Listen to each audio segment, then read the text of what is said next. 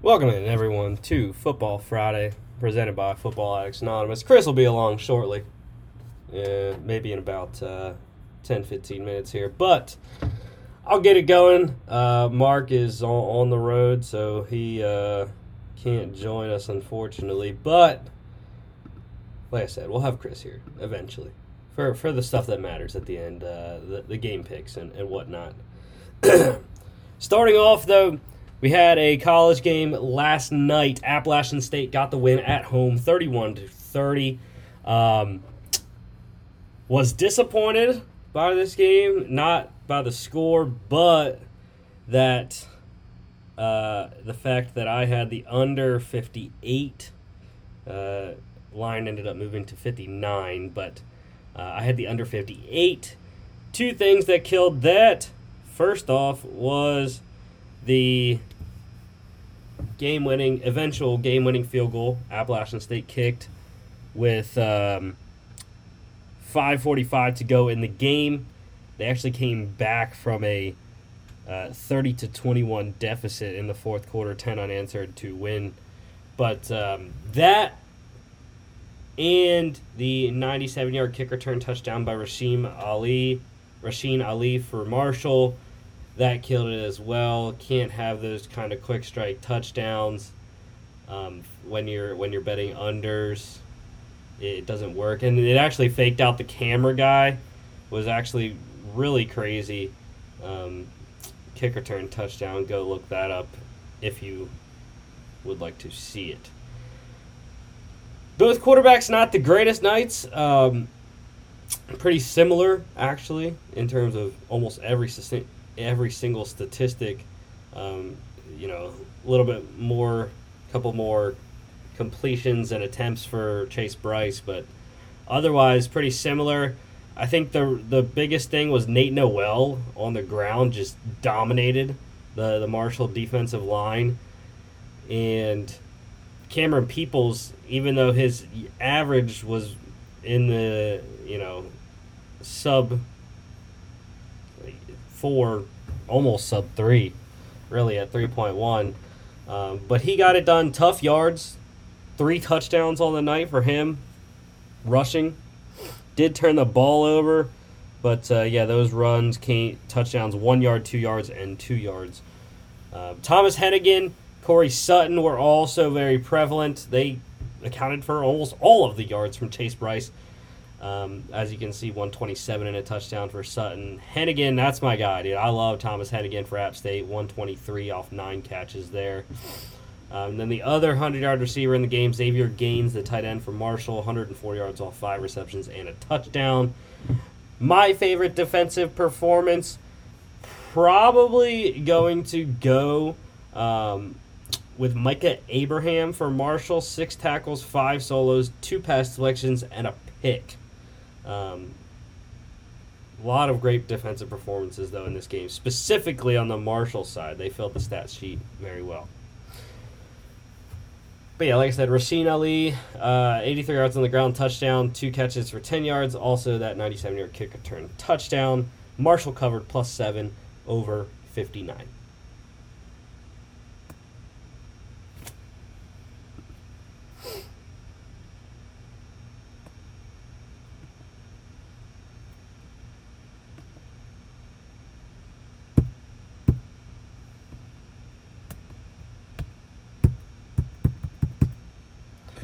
Okay, Monday Night Football, Packers getting their first win of the season, 35-17.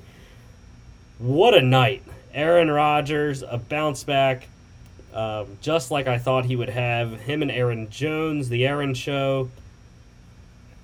Aaron Jones having 4 touchdowns as well. But yeah, I mean, Rodgers was stellar, 255 off 81.5% completion, 4 touchdowns, no turnovers. Jones, like I said, 4 touchdowns, 3 of them through the air, 1 on the ground. And then Adams as well. Devontae Adams had over 100 yards, 121 on 8 receptions. Jared Goff, I mean, what can you say about his 2 performances? 0-2, but, statistically and just watching in game, I mean, the Lions aren't terrible offensively. Defensively, that's a different question. Offensively, though, we've seen Jared Goff be able to run the offense efficiently, and like they did against the Niners, came back to within one score. This one was very close in the first half. It ended up 17-14. The Lions were even leading at halftime. But 21 unanswered in the second half by the Packers. Detrimental. It was raining. There was a fourth down stop by the Packers defense. Next offensive possession for the Lions. Goff fumbles the snap. Turnover. It was just a multitude of factors that cost the Lions the win in this one. Hockenson, again, looked great, 8 for 66 and a touchdown. Cephas is emerging as the number one wide receiver. Hockenson, I still think, is the number one target overall in that offense. But yeah, also disappointing betting-wise on this one. I did hit twice on touchdown result drives for the Packers when they were scoring in the second half. But two biggest things, dude. I mean, I had DeAndre Swift over 4.5 receptions. That one missing by a half a catch, really distraught stat there. What's up, Chris? How's it going? I'm talking about my betting woes from the Packers-Lions game on Monday night.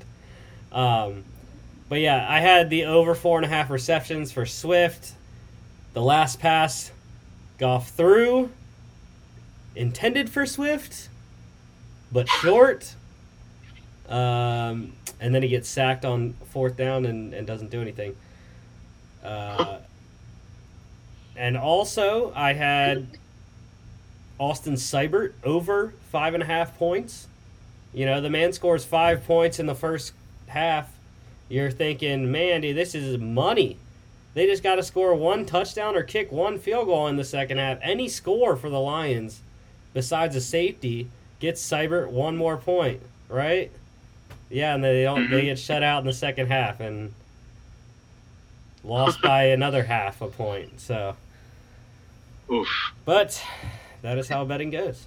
So, well, speaking of betting, though, did you see the one guy who had the 16-game parlay and had the Lions winning on Monday night or covering or whatever? Obviously, that didn't happen.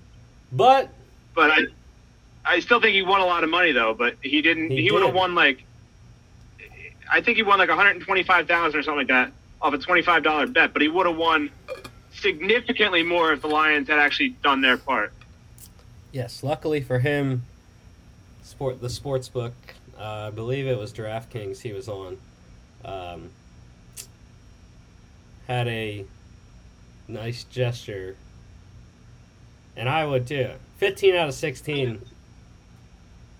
Oh. That's really good. It was. I have a hard time hitting 3 out of 4 or 2 out of 3. But yeah. So I already said my spiel about this game. I didn't know if you wanted to chip anything in, except I didn't say about defense, but I can say that at the end. Well, just with this game, I mean, I know it was the Lions, but the Packers looked like a completely different team than they did in Week 1. Obviously, the first half wasn't as good. The Lions actually, like you said, they scored all 17 of their points in the first half. I think they were leading at half, right? It was 17-14, I think, at halftime or something. Yep. But overall, though, the Packers looked like the Packers that we kind of expected to see. And obviously, like I said, we didn't get to see that happen in Week 1. They only scored 3 points against the Saints, who are obviously a much better team than the Lions, especially defensively. But, yeah, it's kind of – I don't know what to think about the Packers yet. Yeah, I like them. I'm a A-Rod fan, so Yeah, just quick defensively, I'm going to go with Charles Harris, former first-round pick of the Dolphins, playing outside linebacker now for the Lions. 3 tackles, 1 solo, a sack, tackle for loss, and 2 QB hits. Could also go to Devondre Campbell, who had a great night, 13 tackles, 10 of them being solos, pass selection, and a pick. Packers covered minus 11.5 and the over 50 hit, which I did hit on that, however. Nice. Dude, my button is like broken for my computer. I don't know why. Last night, Thursday Night Football. Unfortunately, I'm wearing this jersey, but it is a Panthers jersey. A hurt player now, but Panthers 3-0 for the first time since. Do you know, Chris? Yeah, the Super Bowl year, 2015. Yes, sir, 2015 Super Bowl 50 appearance against the Broncos. And I think I also read that the last time before that was their other Super Bowl against the Patriots in, what was that, 2001 or something like that? Yeah, Super Bowl 38, I believe it was. The one before the Eagles. So, yeah. And the other 2 times, the one before Super Bowl 38 was a 7-9 year, and the previous one before that was a loss in the NFC Championship game. So, I'm not saying they're going to get that far. But I did try to warn people that the Panthers are going to be a lot better than people thought. And Sam Darnold is for real. I mean, again, we all know my feelings on Sam Darnold. It might be somewhat biased because he was a Jet and he was just terrible as a Jet, so I don't believe in him. But I'm also not 100% convinced on the team as a whole because they haven't really faced that great a competition yet. They faced the Jets, the Texans, and the Saints. The Saints are the best of those 3 teams, and the Saints aren't really even sure what they are yet. We obviously know about all their injuries and stuff that they've been piling up, and obviously the changing guard at quarterback. So they still are trying to figure out things of their own. So, yeah, the Panthers I'm not 100% sold on yet until they actually face, like, a solid, like, playoff team that, like, everybody is expecting them to lose and they end up coming back and winning the game or whatever. Until they have that kind of signature game, I don't really believe them yet. Well, it's not their fault they have an easy schedule. They have the 3rd place schedule from last year. They do have games coming up. They go to Dallas next week. They host the Eagles, they host the Vikings, and they host the Patriots. They got to go to Arizona, host the football team. They go to Miami, to Buffalo, and then they have the 2 games against the Bucs and 1 more against the Saints. So there's some games. Yeah, when he plays the games against, like, his former division rivals or against the Buccaneers, like, I think those are some of the games I'll be looking for because obviously, like I said, Darnold is obviously used to playing against those other teams, and he didn't do well against like the AFC East. So if he can somehow turn it around and play good against those teams, I might be a little bit more of a believer. But I don't know. We'll have to see. Yeah, it was a good night getting the win for the Panthers, but also a very detrimental night as far as injuries go. We'll talk about that in a little bit. But as you can see... At least it didn't sound serious, though. Yes. As you can see, Christian McCaffrey, not the leading rusher in this game. Rookie second-round pick Chuba Hubbard was in his stead. No running game, really, for either team after McCaffrey got injured. Texans haven't had a running game all year. So I don't have a choice to not start Mark Ingram in fantasy, though. That's in a 14-team redraft league. When J.K. Dobbins gets hurt, there's nothing on the waiver wires. I didn't expect Houston's running game to be like all amazing and great or whatever, but I did expect them to be better than they are because they have 3 relatively solid running backs, and like it's not like any of them are really taking the reins and having like 30 carries a game. They're all pretty much splitting the workload. So I'm kind of surprised that they didn't have enough, or that they don't perform better than they are. Two factors: one, offensive line isn't that good, and two, especially the last two games, they've been down, so they've had to throw the ball. Yeah. Which will likely be the case for the majority of the season. Mm-hmm. Especially with Tyrod out at least the next 3 weeks with his hamstring injury on IR. But well, I was gonna say, what did you think of Davis Mills' debut? You know, I was sort of high on Mills in the pre-draft.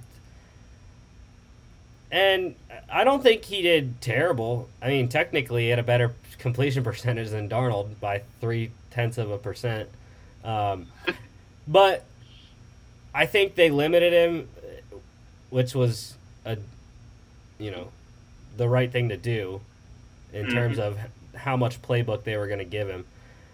And it was a short week, so that was also tough being a rookie on a short week, making your first start. I don't think he played terrible though. Like I said, the offensive line isn't that great. The Panthers' pass rush right now is the best pass rush in the NFL. They have the most sacks in the league. I think it's 14 through 3 weeks. So, with that, I think you saw what he could do really on that 2-minute drill that they scored the touchdown on. I think that was by far his best. You could see he wasn't thinking. It was quick, and he was getting the ball out of his hands. So, he can do it. And Brandon Cooks is the guy. So, that's the only guy he needs to throw to. Yeah, and I don't know if there was any correlation or whatnot, but it seemed like once McCaffrey got hurt and got knocked out of the game, the Texans' defense was able to get to Darnold a lot more. I don't know if it had anything to do with it, but they did strip him, I think, 2 or 3 times towards the end of the game. Yeah. So, I'll do another 2-factor test.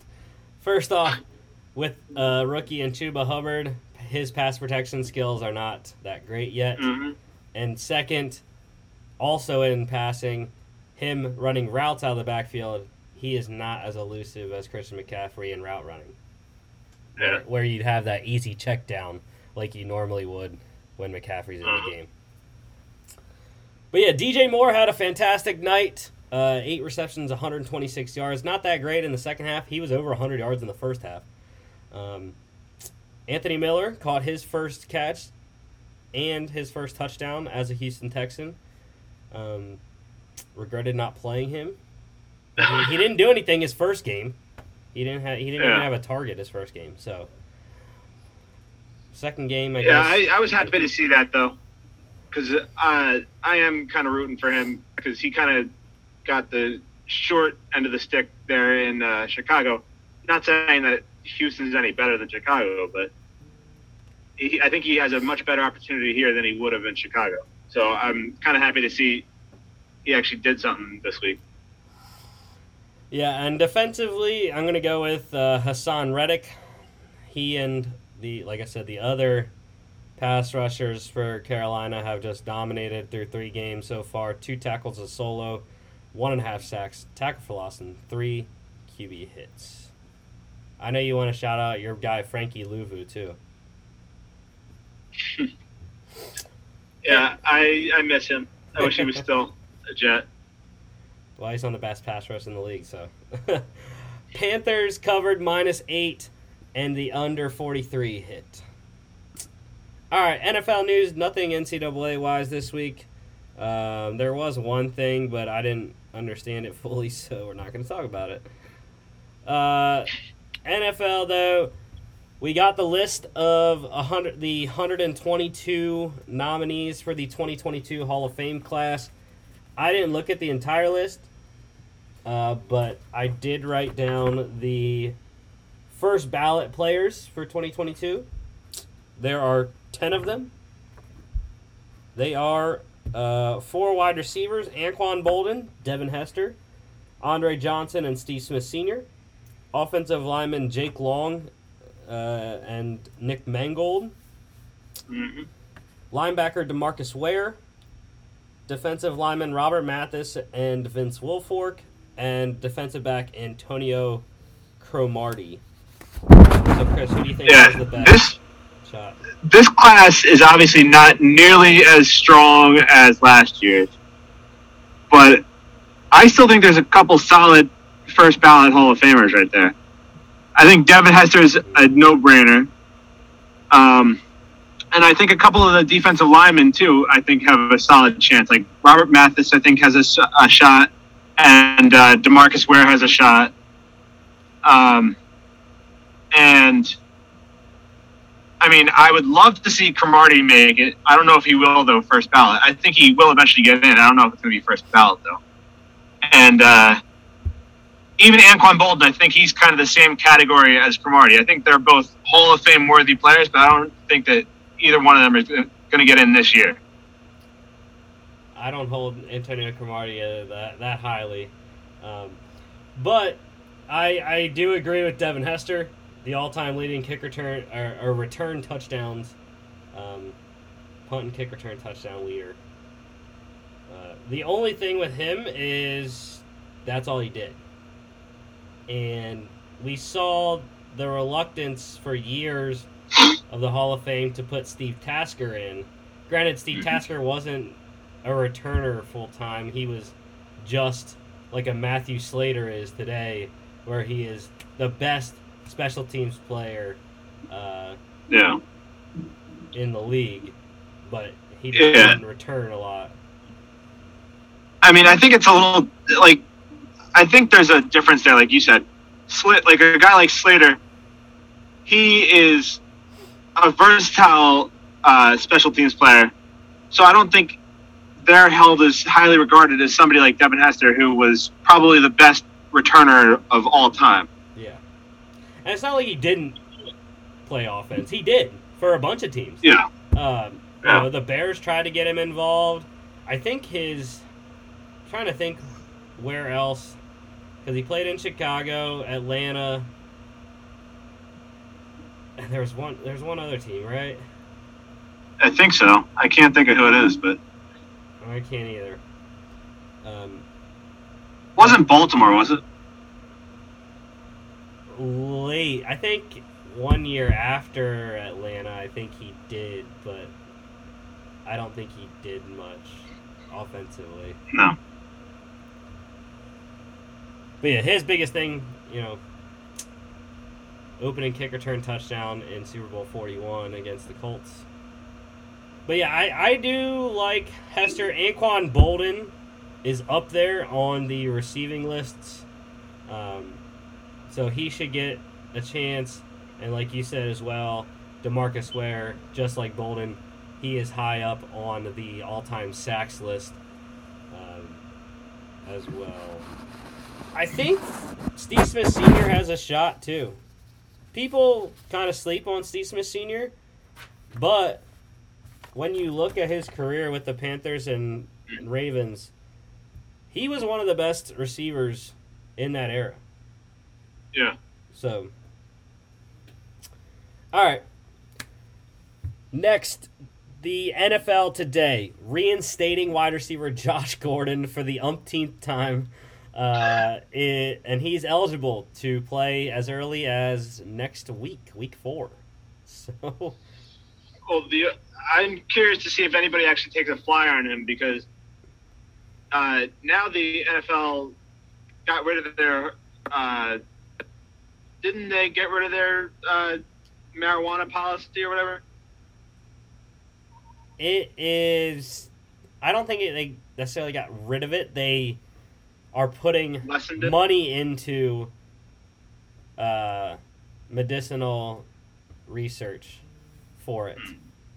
So I think teams might be more willing to take a chance on him because he won't get in as much trouble, if any, now. Because that was obviously his biggest downfall was marijuana.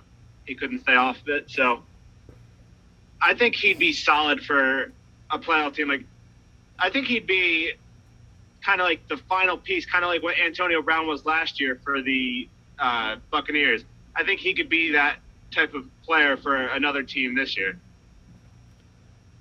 Yeah, I knew. I knew it was going to be a mad scramble for him in fantasy because that's what happens. You know, I was surprised no one picked him up in our dynasty league yet. I was thinking about it, but I liked my receivers already, so I might take a chance on it if he's still out there because I have really bad receivers. So.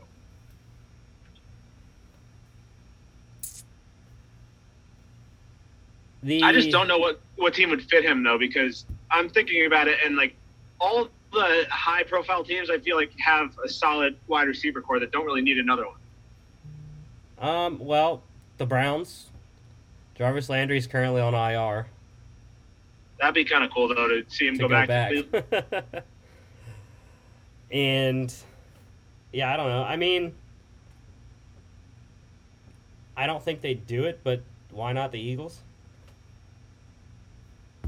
They can always use receivers. All right. Bears head coach Matt Nagy announcing that Justin Fields will start this week, but Andy Dalton is still the starter when he returns to be healthy. So now, I mean, I don't have a problem with him saying that because I feel like that's something he has to say. But I don't know how long Dalton's supposed to be out, but if it's a few weeks, like if Justin Fields gets to start like 3 or 4 games and they're undefeated in those games and he plays well in those games, I have a hard time believing that they're actually going to switch back to Dalton. Right, that's why you can never trust anything a head coach says. Exactly. So, yeah. The Lions, they are exploring a trade of linebacker Jamie Collins, currently owed $3.378 million the rest of the year. Rookie linebacker Derek Barnes out of Purdue has impressed them so far. The only thing with Jamie Collins is, like, is he even good anymore? I think, well, the Lions aren't using him right. I understand that.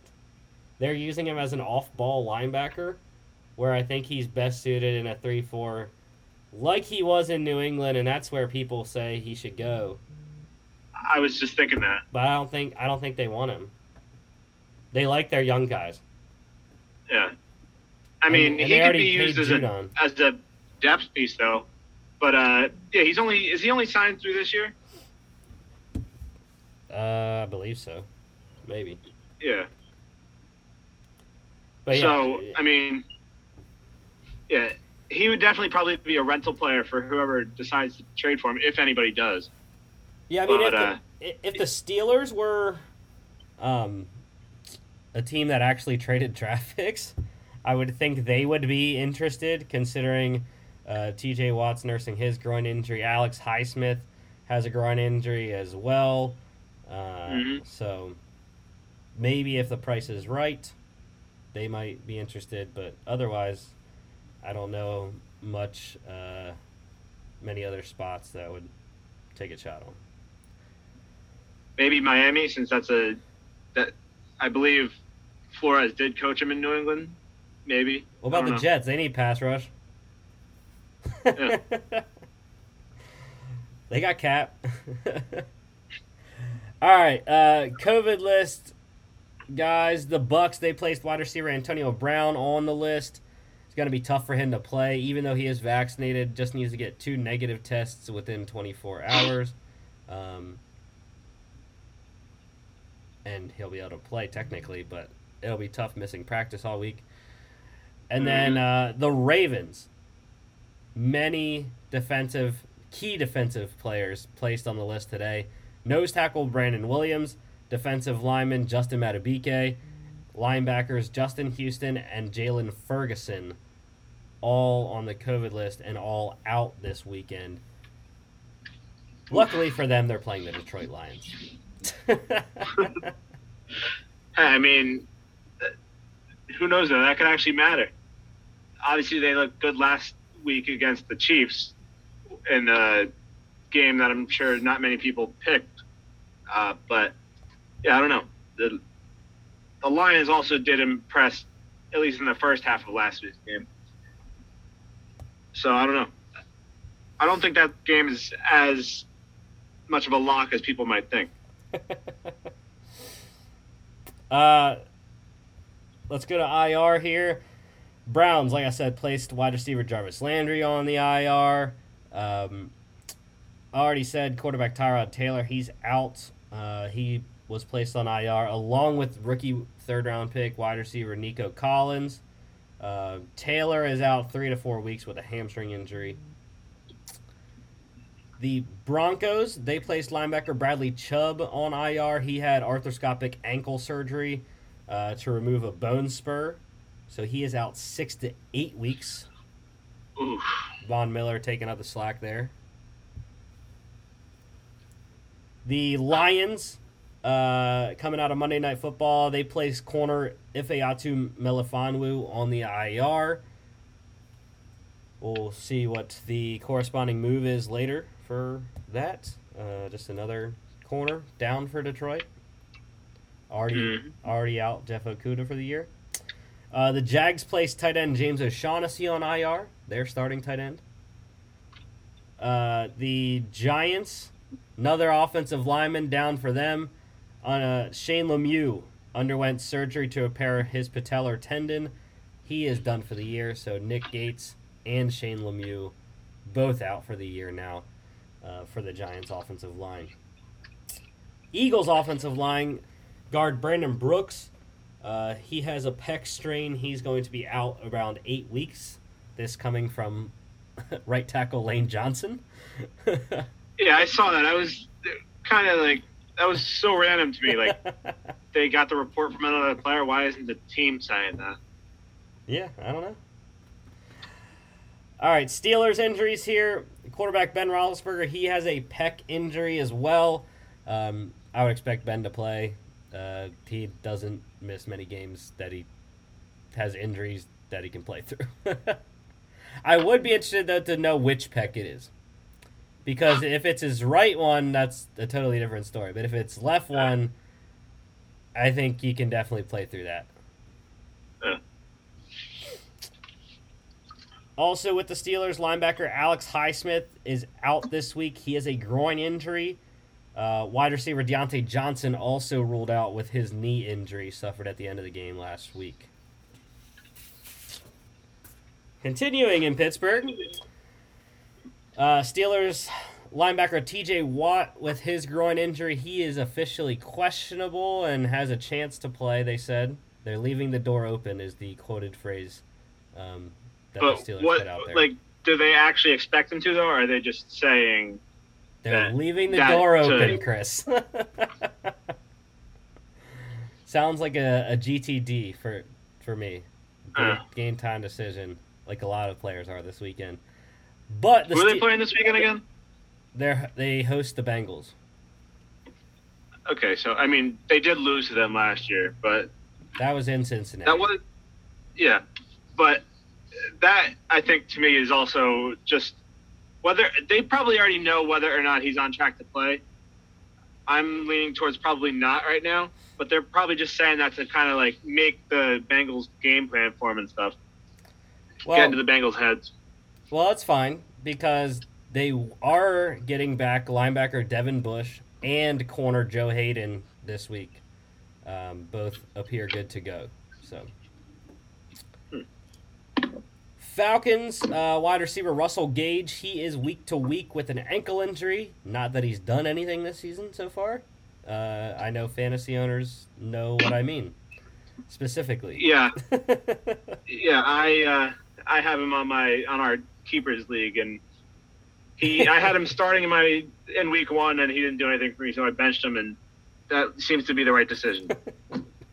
He's a drop candidate now with a week to week ankle injury. Dolphins quarterback Tua Tagovailoa, he is out this week. They found out he does have fractured ribs, so no timetable I didn't hear a timetable on him yet, so it'll be Jacoby Brissett and with Reed Sinnett backing him up. So, Colts quarterback Carson Wentz, he is dealing with a high ankle sprain in his right ankle, a low ankle sprain in his left ankle, but he is a game-time decision this week. Not ruled out. Game-time decision for Carson Wentz. He has a chance. All I can say is only Carson Wentz would sprain both ankles. I didn't understand how that was possible. And for you to still for you to be able to, I know it's not a complete tear because I've had a high ankle sprain, but for you to be able to walk with spraining both ankles, I wouldn't have been able to. Granted, the left one's a low ankle sprain, so maybe he can put most of his weight on that foot. But if he can't go, interesting thing that happened this week in Colts practice squad quarterback Brett Hundley took the majority of the starting reps on Wednesday. Mm-hmm. So it's unclear if it's going to be Hundley or Jacob Eason if Wentz can't go. And is Ellinger still with the team? I'm not sure if he's on their practice squad or not. Because I was kind of surprised. I mean, I obviously didn't expect him to be in the conversation for starting, but if they didn't re-sign with the practice squad, I'd be kind of surprised. But yeah, that when I saw that too, that kind of made me shake my head because I don't think Hundley is a good quarterback, and if they're thinking about starting him over Eason, I think that says a lot about their trust in Eason as well. Oh yeah, Ellinger's on IR. That's. Oh. Yeah, he got hurt in the preseason, so he's not an option. All right, Raiders running back Josh Jacobs, he's dealing with his ankle injury. He is doubtful. Looks like it's going to be Peyton Barber starting again with Kenyon Drake going as well. Your Saints, Chris, getting good news. Corner Marshawn Lattimore, he dealing with his hand injury. He is going to play this week. Yeah, he better start earning that big money contract he just got. Well, he hurt his hand signing. That's how he hurt his hand. Ravens quarterback Lamar Jackson, he is questionable officially, but he is expected to play with the non-COVID illness that he had. Well, that was just karma that I heard that he apparently got hurt on that touchdown flip. Yeah. I didn't know what the actual... That's just kind of karma right there for Sean. I didn't know what the actual injury was. I just knew he was dealing with a non-COVID illness this week. The Chargers defensive end Joey Bosa officially questionable with his ankle and foot injury. Vikings running back Dalvin Cook questionable as well. He didn't practice all week. Shocker there. He didn't practice all week, so his was an ankle. That's a shocker, I believe. Was it an ankle, Chris? Do you know? No, off the top of my head, but okay. Anytime I see Dalvin Cook's name in an injury report, I'm not surprised. He's just as bad as Wentz. Cardinals maybe not just as bad as Wentz, but Cardinals wide receiver DeAndre Hopkins. He is a game time decision dealing with a rib injury. I didn't hear the full extent of what the rib injury is, whether it's bruised rib cartilage or whatnot. But like Ian Rappaport said, D-Hop usually finds a way to play. So. Mm-hmm. I mean, if he doesn't, though, obviously DeAndre Hopkins is among the best receivers in the league. He's a top 3 receiver in the league. But I actually, so far to this point, I actually believe in the Cardinals' offense, with or without Hopkins. I think that A.J. Green and Max Williams and even Christian Kirk, I think they can all hold down the fort for a game if Hopkins can't go. Rondale Moore. Oh, yeah, Rondale Moore, too. I forgot about him. All right. Bengals wide receiver T. Higgins, he is doubtful this week. Rams running back Darrell Henderson Jr. is a game time decision. So it's Funk time? Not really. It'd be Sony Michel. But Jake Funk would be the primary backup, I believe anyways. I feel like I always forget one guy in the Rams backfield. But I think Xavier Jones is still hurt. So yeah. Packers offensive lineman Elkton Jenkins, he is doubtful. And the Browns wide receiver, they lost Jarvis Landry to IR for a couple weeks, but OBJ is making his 2021 season debut this week, coming off his torn ACL, right, from last year? Yeah. So OBJ will play. And the Eagles left tackle Jordan Mailata, he injured his knee during practice. He is officially questionable for the game against the Cowboys on Monday Night Football.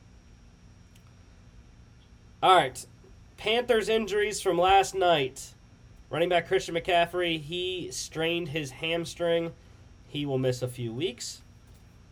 So it'll be Chuba Hubbard, the rookie there. Corner, rookie number 8 overall pick, J.C. Horn. He broke 3 bones in his foot. Mulling what to do at this point, whether that's rehab or surgery. And if it's surgery, probably going to miss the rest of the season. Also in the secondary corner, I believe he's their nickel corner, Justin Burris. He injured his groin last night as well. All right, some signings here. The Jags, they signed former Raiders corner Nevin Lawson to a 1-year deal. Really quick transaction there. Released by the Raiders 1 week, picked up by the Jags next week. The Broncos, they signed former Rams linebacker Micah Kaiser to a 1-year, $600,000 deal, but fully guaranteed deal off of the Rams practice squad. And then the Patriots, they signed kicker Nick Folk, elevated him from the practice squad to the 53. And the Falcons, they signed punter Dustin Colquitt back in the league. I wonder, we were talking about last week with Thomas Morstead coming back with the Jets here. Colquitt, I feel like he's been around, I don't know if it's been just as long, but it feels like it. Because I feel like he's been in the league forever. And so it'll be interesting to see how he's been holding up, because if I'm not mistaken, I feel like he hasn't played in a couple years. I don't think he played last year. No. The last time I remember him, he was trying to latch on with the Steelers and didn't. So I think that was in 2019 that he was in a preseason competition with Jordan Berry and lost. So, all right, some practice squad elevations here. The Lions, they elevated corner Darryl Worley. Texans elevated quarterback Jeff Driscoll. That was last night, so he was the backup to Davis Mills. Steelers, they signed linebacker Taco Charlton to the practice squad, former first-round pick of the Dallas Cowboys. Yeah, just some depth for the practice squad.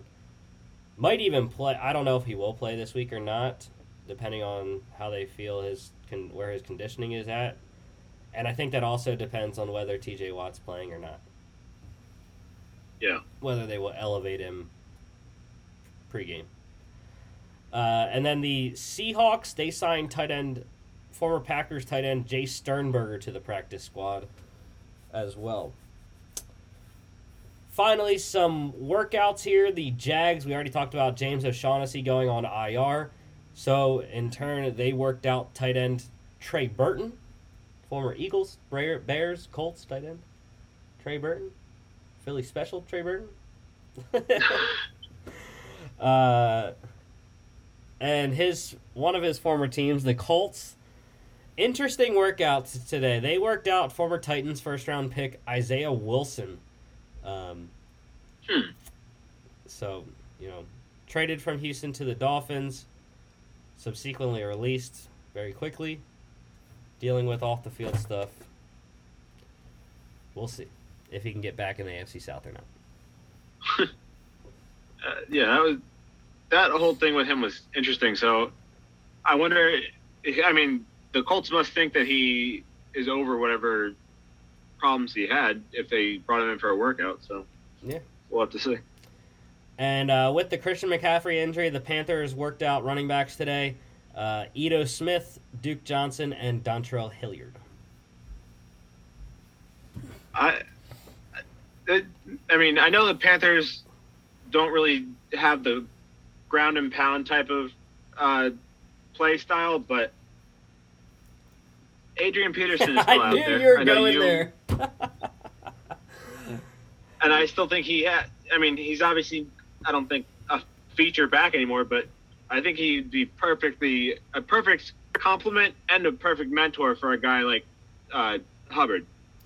Well, we know Frank Gore's not looking for jobs. Oh, yeah. I forgot about Frank Gore, too. He's not looking for an NFL job, though. Didn't you hear about that? What do you mean? He is training to pursue a boxing match. He is now into boxing at age 59. I don't even know. I don't even know how old Frank Gore is anymore. But yeah, he is not currently looking for an NFL job. He is focused on his boxing career.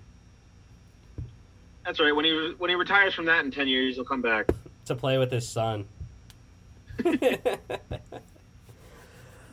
All right.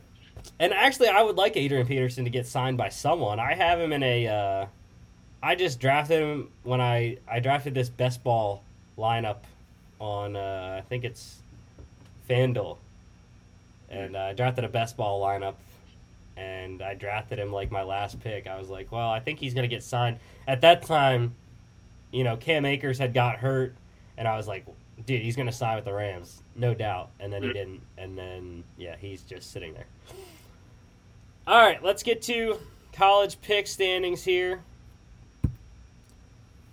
Look at that, man. Dude, we railed it last week. No one had double-digit losses, and I annihilated it. 4 losses, 23-4, 21-6 for Mark, 20-7 for Chris. And now you're in a 3-game hole, Chris. Yeah, I mean, hey, it's only 3 games, and it's only week, 4 of the college season? Yeah. I still got plenty of time to catch up. I will say, though, our guest picker last week, Nate, fantastic as well. I didn't have time to put his record on here, but he also only had 4 losses. He went 16-4 in the 20 games that he picked for college, only losing Indiana, Auburn, Virginia, and Air Force. And the games that we differed on last week: Michigan State, Miami, where you lone wolfed. Mississippi State, Memphis, where you lone wolfed. North Carolina, Virginia, where Chris lone wolfed. Or no, that one Mark lone wolfed. Yes. Yeah, I was just saying, I was UNC on that one. And then Utah State, Air Force, where the GOAT lone wolf. I told you, dude. Spreads don't mean anything. Which you will see. That mantra is put to work in my picks this weekend.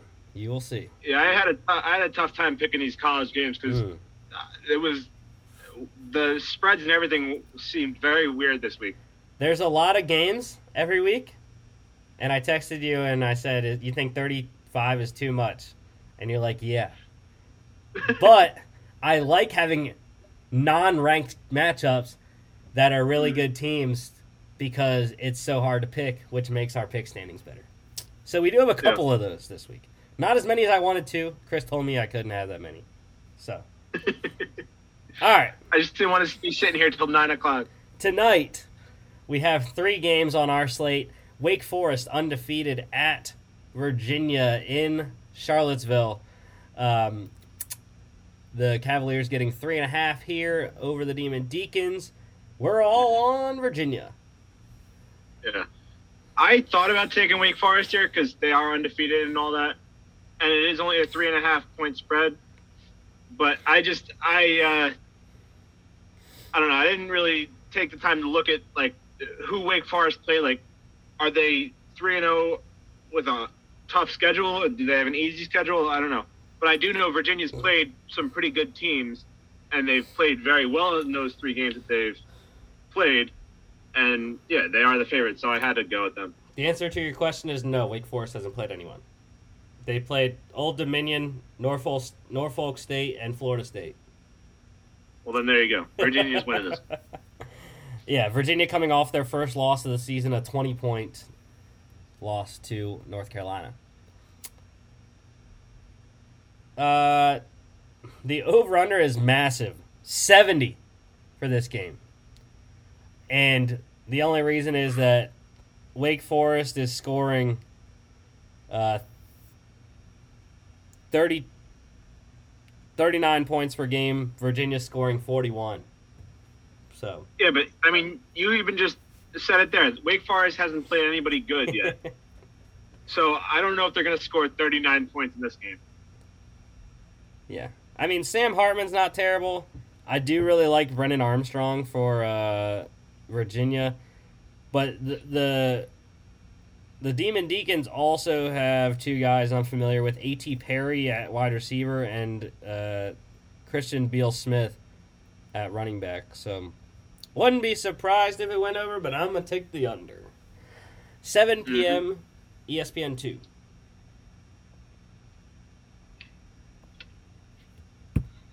Second game. Undefeated Liberty, the Flames, head into the Carrier Dome against Syracuse. The Flames getting 6.5. We're all on the Malik Willis train. Yeah, I didn't see any reason why not to pick Liberty. I think I picked against them in one of these games already, and they already proved me wrong. So I couldn't go against them in this one. Yeah. I mean, they are the favorite anyway, so it's not like I'm trying to pick the underdog here.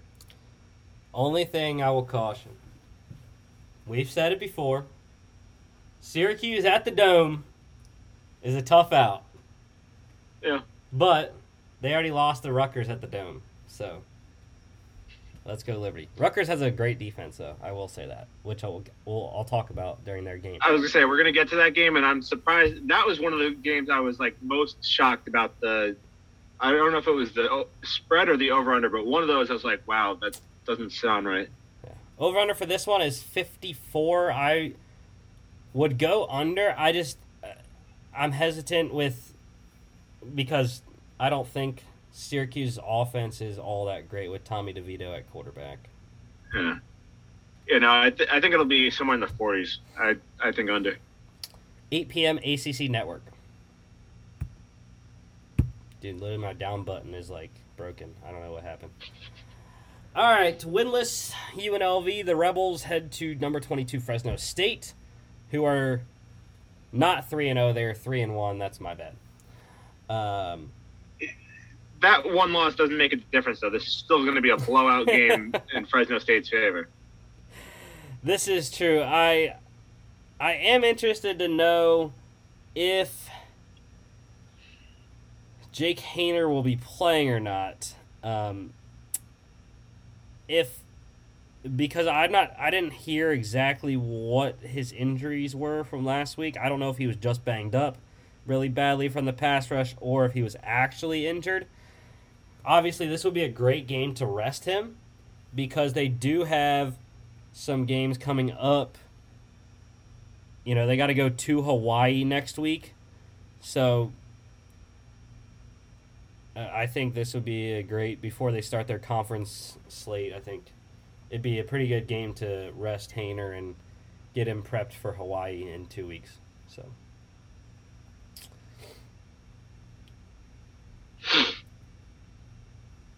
Fresno State minus 30, and over-under is 59. Can UNLV help? That, I mean, I think Fresno State can score 30, but that would then mean that UNLV would have to score. What would that be, like 20? Yeah. Yeah, I don't know. I don't think it goes to 50 or whatever it Yeah, I was. think under. I think Fresno will score somewhere around. They're gonna score 45 to 50 points on their own. Um, it just depends on. It's gonna And depend what was on the? if it's gonna depend on if UNLV kicks a field goal or a touchdown. I was gonna say what's the number again? 54. 59, 59, 59. Yeah, no, I don't think it's getting to 59. I could see it getting into the 50s, but I highly doubt they actually get to 59. 10 p.m. CBS Sportsnet.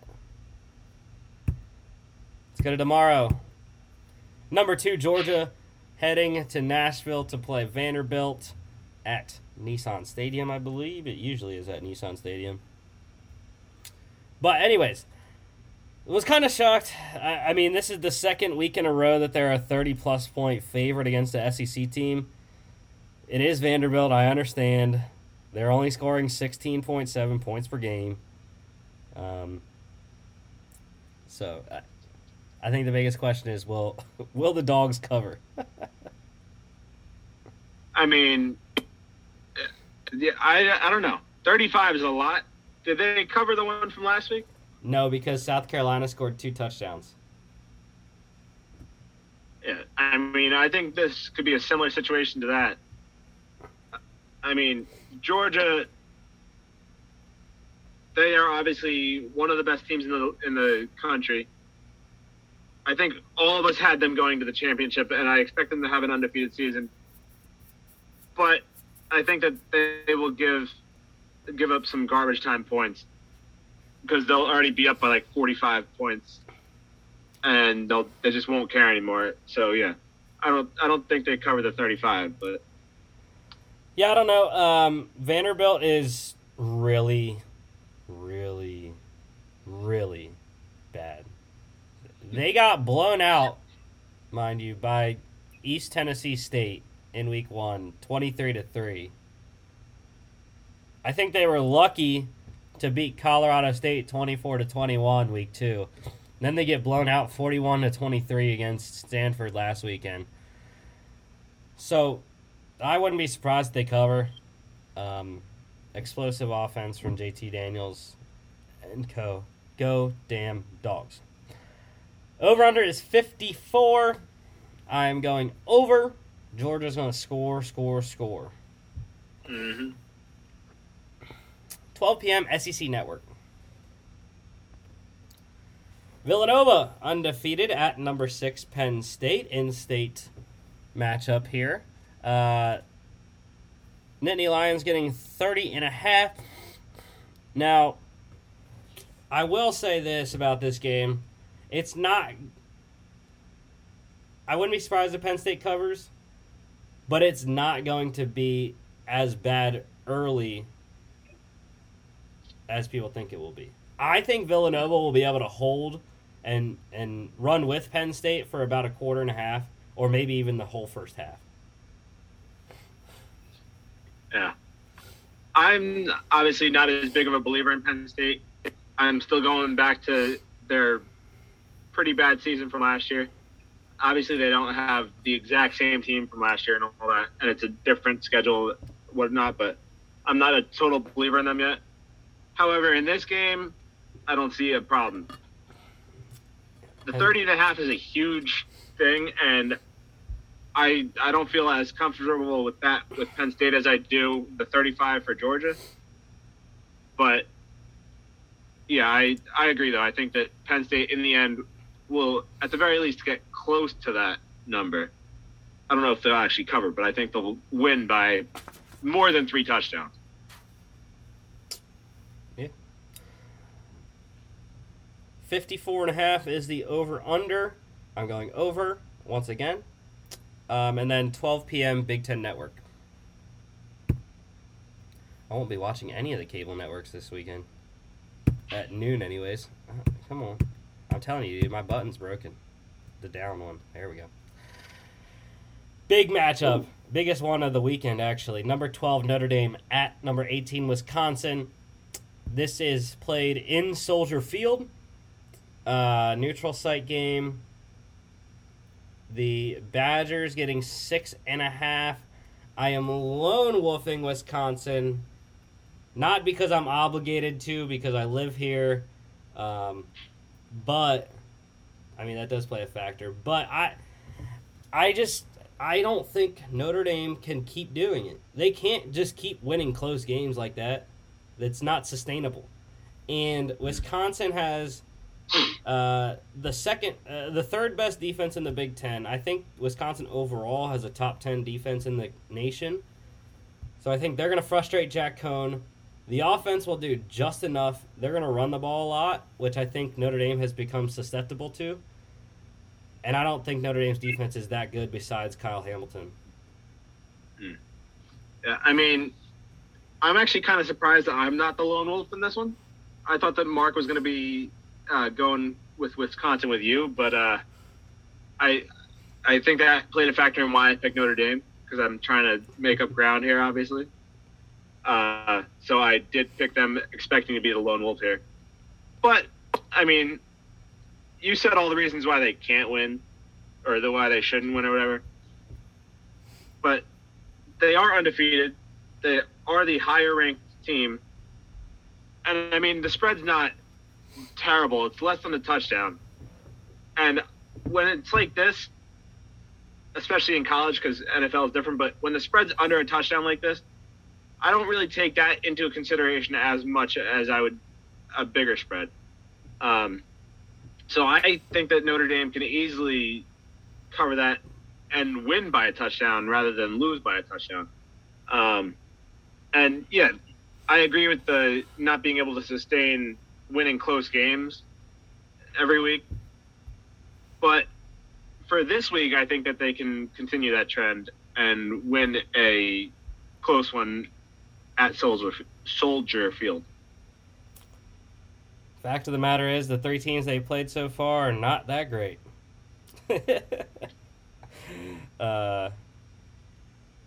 Florida State, Toledo, Purdue. All relatively close. Dumbest thing about this game, though, is it an 11 a.m. Central kickoff. It's so stupid. I understand why frickin' Fox has to have their big noon kickoff for the Big Ten, and Notre Dame or Wisconsin is the game that they picked to have big noon kickoff this week. College Game Day will be there as well, so highly doubt many people will be tuning into Fox's big noon kickoff as opposed to ESPN's College Game Day. So I'm not going, unfortunately. Tickets are too expensive. They're like $200. Over-under is 45. And I'm going to go under because of Wisconsin's defense. That's it. Yeah, I think this will be a low-scoring game. 12 p.m. on Fox.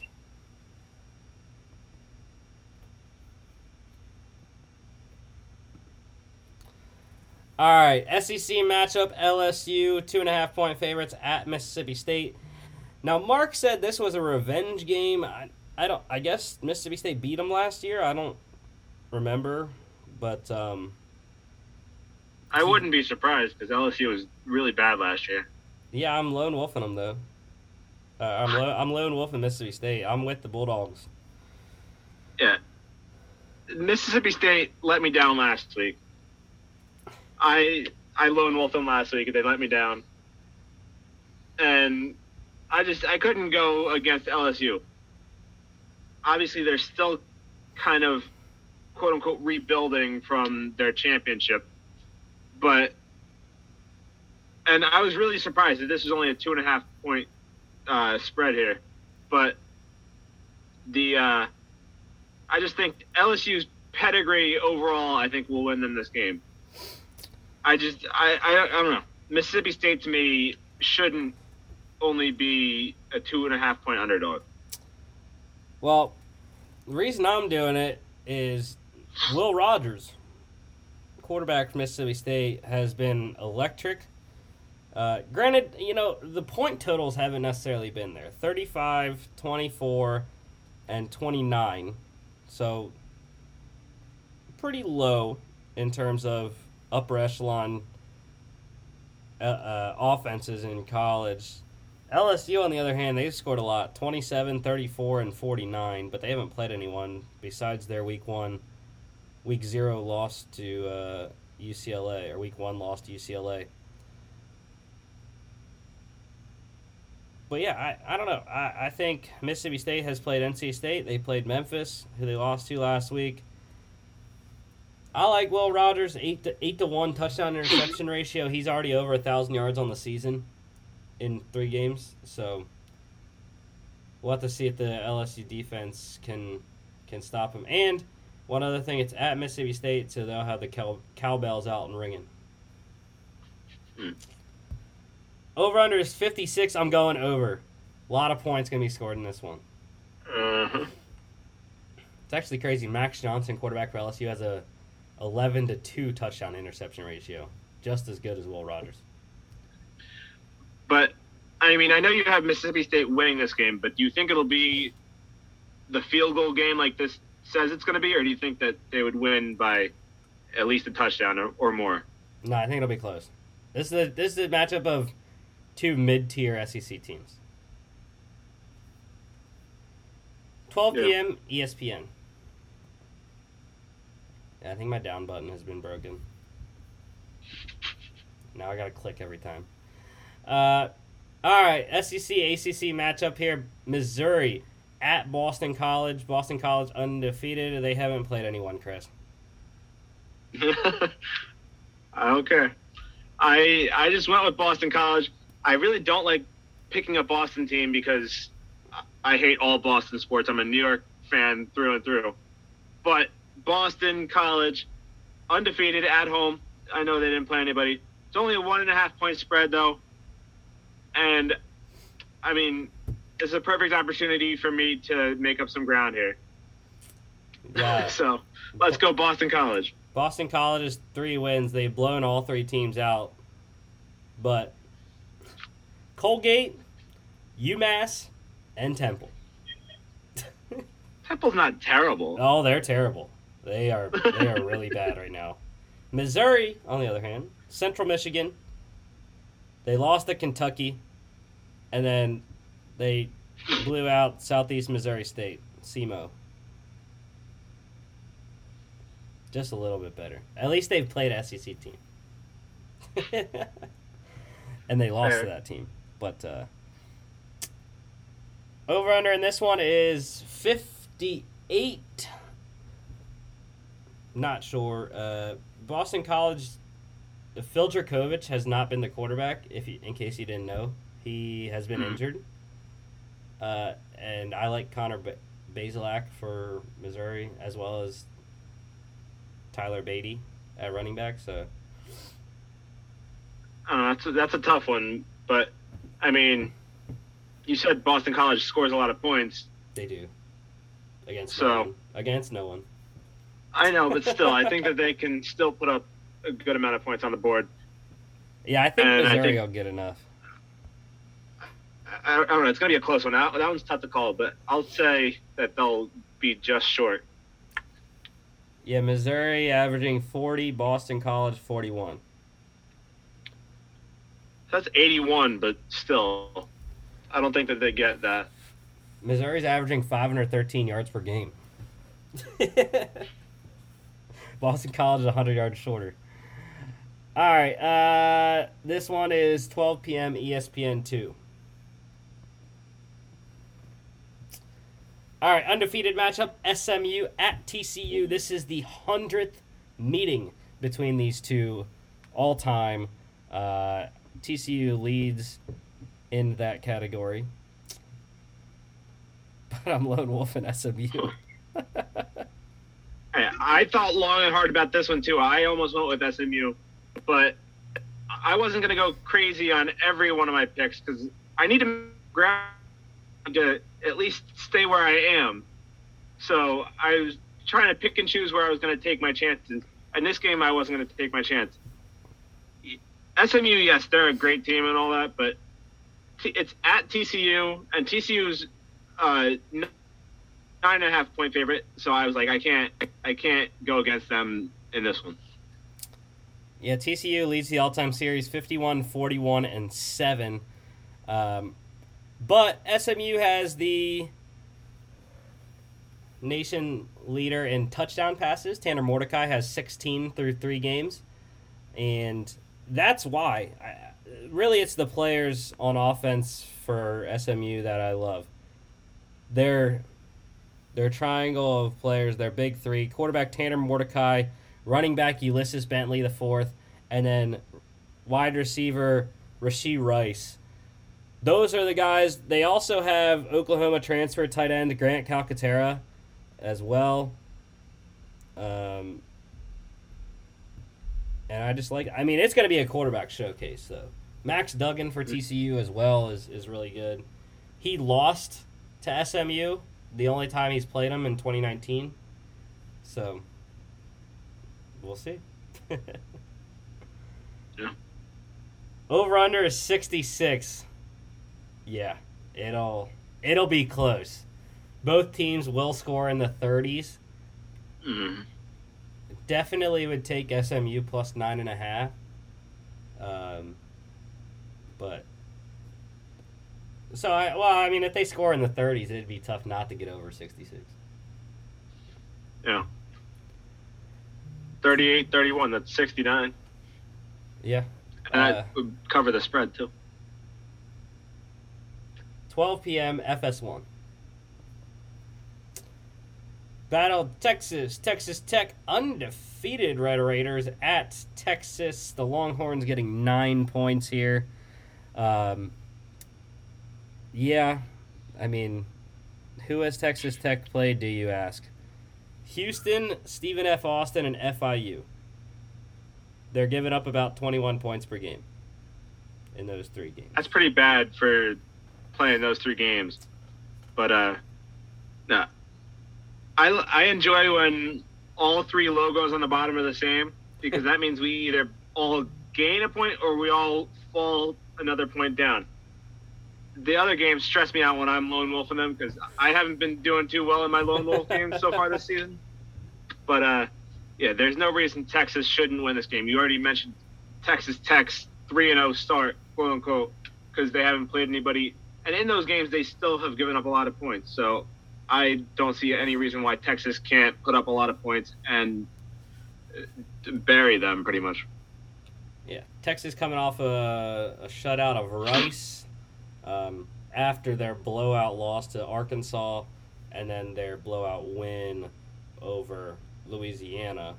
So at least they're battle-tested playing an SEC and one of the best group of 5 teams in Louisiana. Mm-hmm. Over-under for this one is 63. I think it goes over. We know what Texas Tech brings in their spread offense, and we think Texas is going to win. So they're going to have to keep score. 12 p.m. ABC. UMass at number 17 Coastal Carolina, coming off an unspectacular showing in Buffalo last weekend for the Chanticleers. But it doesn't matter. Yeah. Yeah. You mentioned UMass before when we were talking about, I think, Boston College. Yeah, they lost to Boston But College. we all know what Coastal is. Obviously, they still beat Buffalo, but they didn't have that great of a game against them. But, yeah, this game, 36 is a huge spread, but I think Coastal could do it. I don't think Coastal's... I think it'll be tough, but I think they can do it. I don't know if Coastal's covered any game this year yet. Or no, I think they covered the Kansas game. Or no, they pushed They pushed the Kansas game. They didn't cover against Citadel, and they didn't cover against Buffalo. So they are 0-2-1 against the spread this year. Yeah, but I mean, I knew Buffalo was going to be a tough game because Buffalo, even with losing all their players, or not all their players, but some of their big players from last year, I knew it was still going to be a tough game. But yeah, UMass going to Coastal. On the teal. Yeah. Coastal, I think that this is probably Coastal's easiest game of the season, especially up to this point at least. So I don't see any reason why they shouldn't. Yeah, they have a couple nice games to get themselves right in a row. UMass, Monroe. Then they got to go to Arkansas State on a Thursday night. So get right, Coastal Carolina.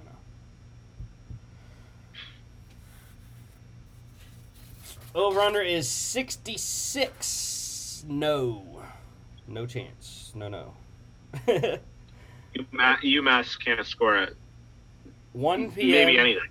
1 p.m. ESPN Plus. Colorado State, the Rams at number 5, Iowa Hawkeyes, undefeated Iowa, one of the best defenses in the country.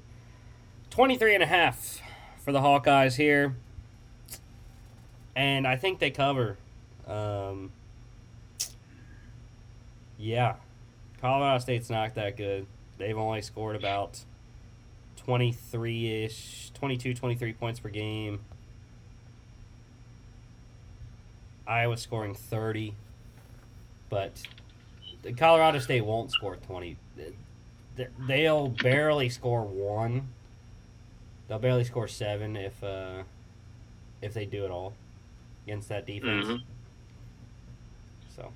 Yeah, I mean, if they do, it'll probably be a garbage time touchdown, or they'll just somehow get lucky and score one during the game. But, Iowa State, 4 scores. I think they'll be ahead at least 4 scores. So it's an easy one for them.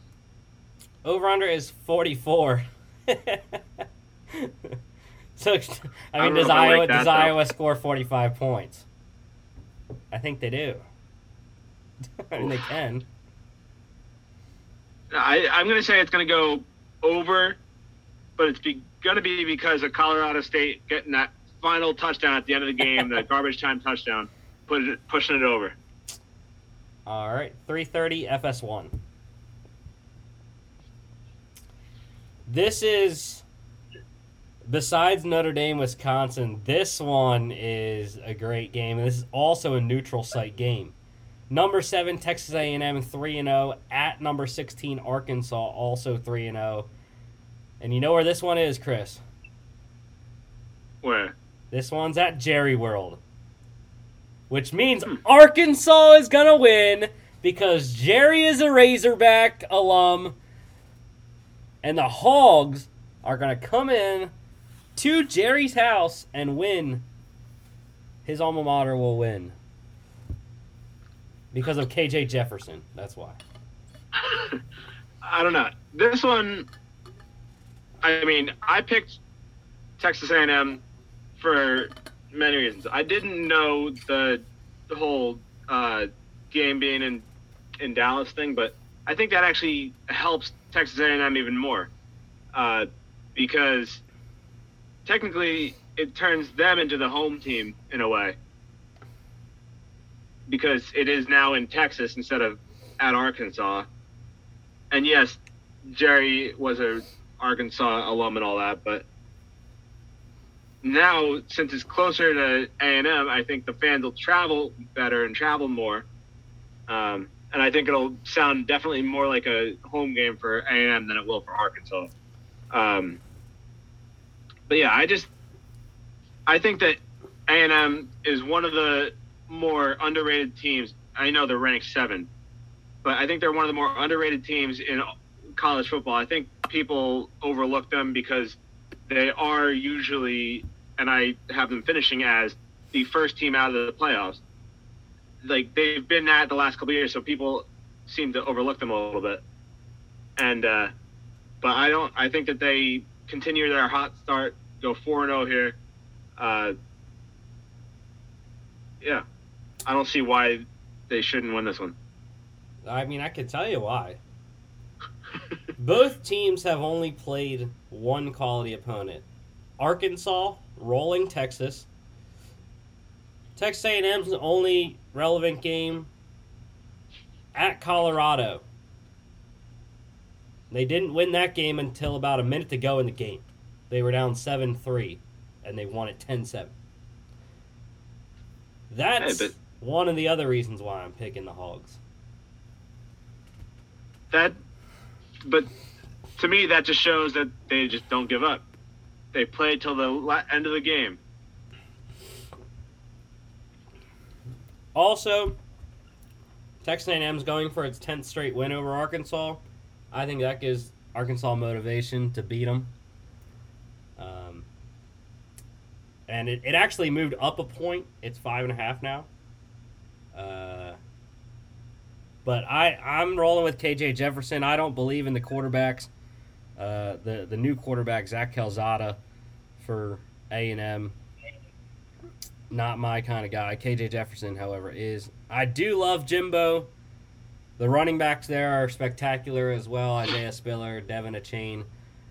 But KJ Jefferson, dude, that's my guy. So over-under is 47, low scoring. I think Arkansas's defense is a factor. A&M's defense is pretty decent too. Don't want to discount that, but think it's under. I don't think it's high scoring at all. Well, do you think it's low scoring to the point of the Colorado game, or do you think they both score like in the teens and low 20s? One team will score 20, the other one in the teens. 3:30 on CBS. That is the SEC on CBS game. ACC matchup number 9, Clemson, 10-point favorites at NC State. We're all reluctantly back on the Clemson train. After I'm glad I'm not the only one. After the crapshoot that happened against Georgia Tech last week. But yeah, why not?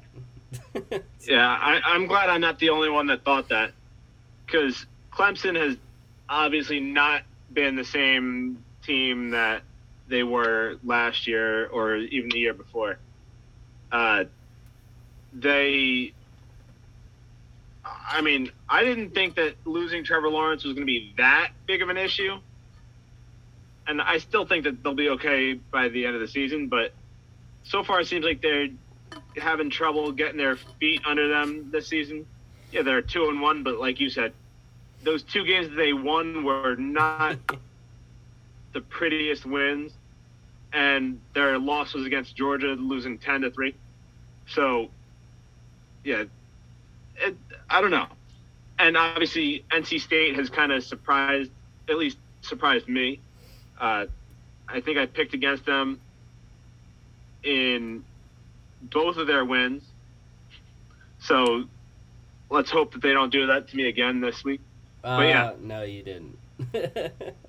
Well, I picked against them in one of them, I think. Probably. I think we only had them for one. Well, I don't know. I thought I picked against them, though. Or maybe I'm just thinking about last year because I picked against them a lot and they kept beating me. Yeah, but anyway. They lost to Mississippi State. I think we all picked them. Yeah. Clemson, though, I don't see a problem with this one. Hopefully. I can see them. I can see NC State covering the spread, though. Yeah, and the thing is Clemson didn't just lose Trevor Lawrence. They lost Travis Etienne, Cornell Powell at wide receiver, Jackson Carman at tackle was a big one as well. As we've seen, DJ Uiagalelei have a lot of trouble with pass protection. I wouldn't count out NC State. I think they have a realistic chance. Clemson's only scoring 22 points per game right now. I don't know where that actually ranks in terms of overall college, but I would assume it's in the hundreds or 80s, 90s, somewhere down there as one of the worst offenses in college football. Mm-hmm. One thing, though, this should be a low-scoring game. Both defenses have been spectacular. NC State's only given up 10 per game. Clemson's only giving up 7 per game. I think that's really the only reason they are 2-1. So, I do like the offense for NC State. Devin Leary at quarterback, Zonovan Knight at running back. So I think I'm with you. I think NC State can cover. Will we actually see a Clemson offense that resembles a Division I college offense? All right, over-under is 48. Like I said, under. Defenses for both teams are very good. 3:30, ESPN. Big 12 matchup here. Number 14, Iowa State, 7-point favorites at Baylor, who are 3-0. The three teams Baylor has played, however, not very good. Texas State, Texas Southern, and Kansas.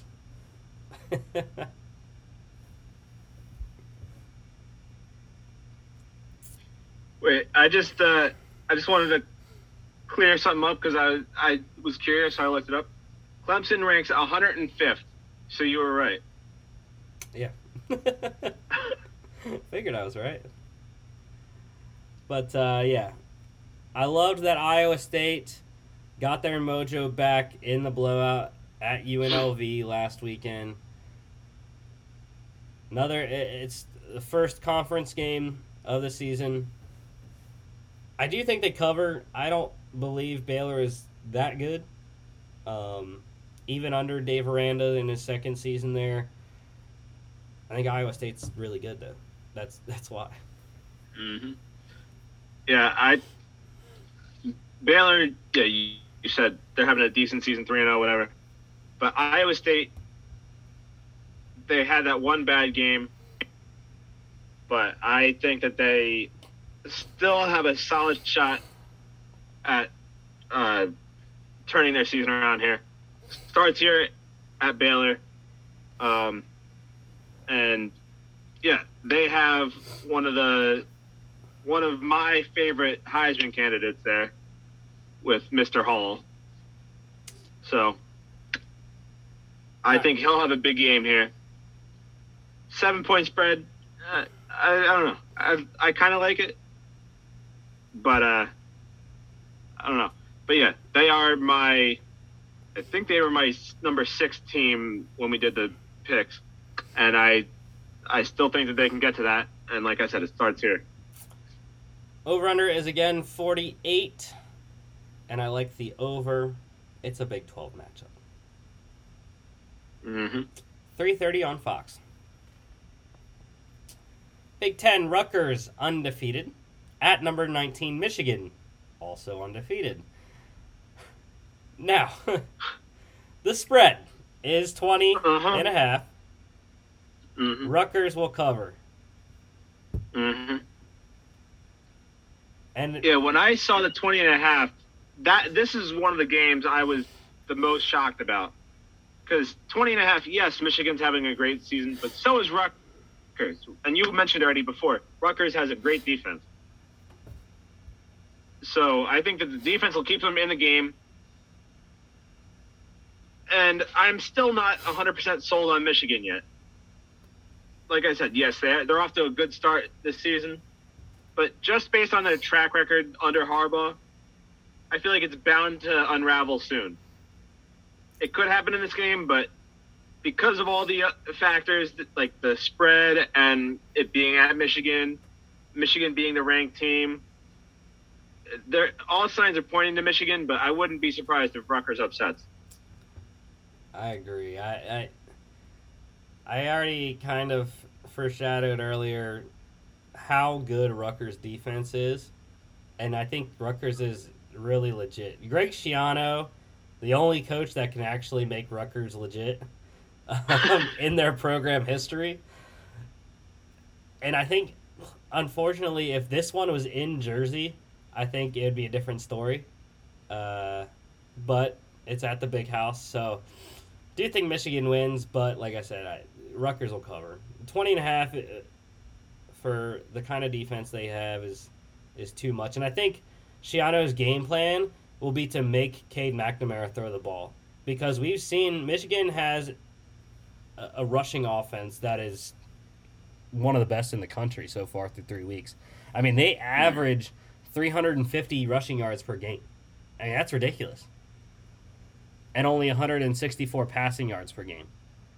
So, both defenses are averaging, are giving up 11 points per game, 11.3. So, should be good. Should be a really good one. And I might even live bet Rutgers money line. Over under is 50. No. 3:30 ABC. Alrighty, Conference USA at American Athletic Conference. UTSA undefeated at Memphis. Undefeated. Memphis Tigers getting 3 points. Were you surprised that I didn't take my boy Sincere McCormick? Kind of, yeah. I think that played a factor into me picking Memphis because I needed to pick against you. But, yeah. I also do believe, though, that Memphis can win this game. They've already proven me wrong once or twice this season.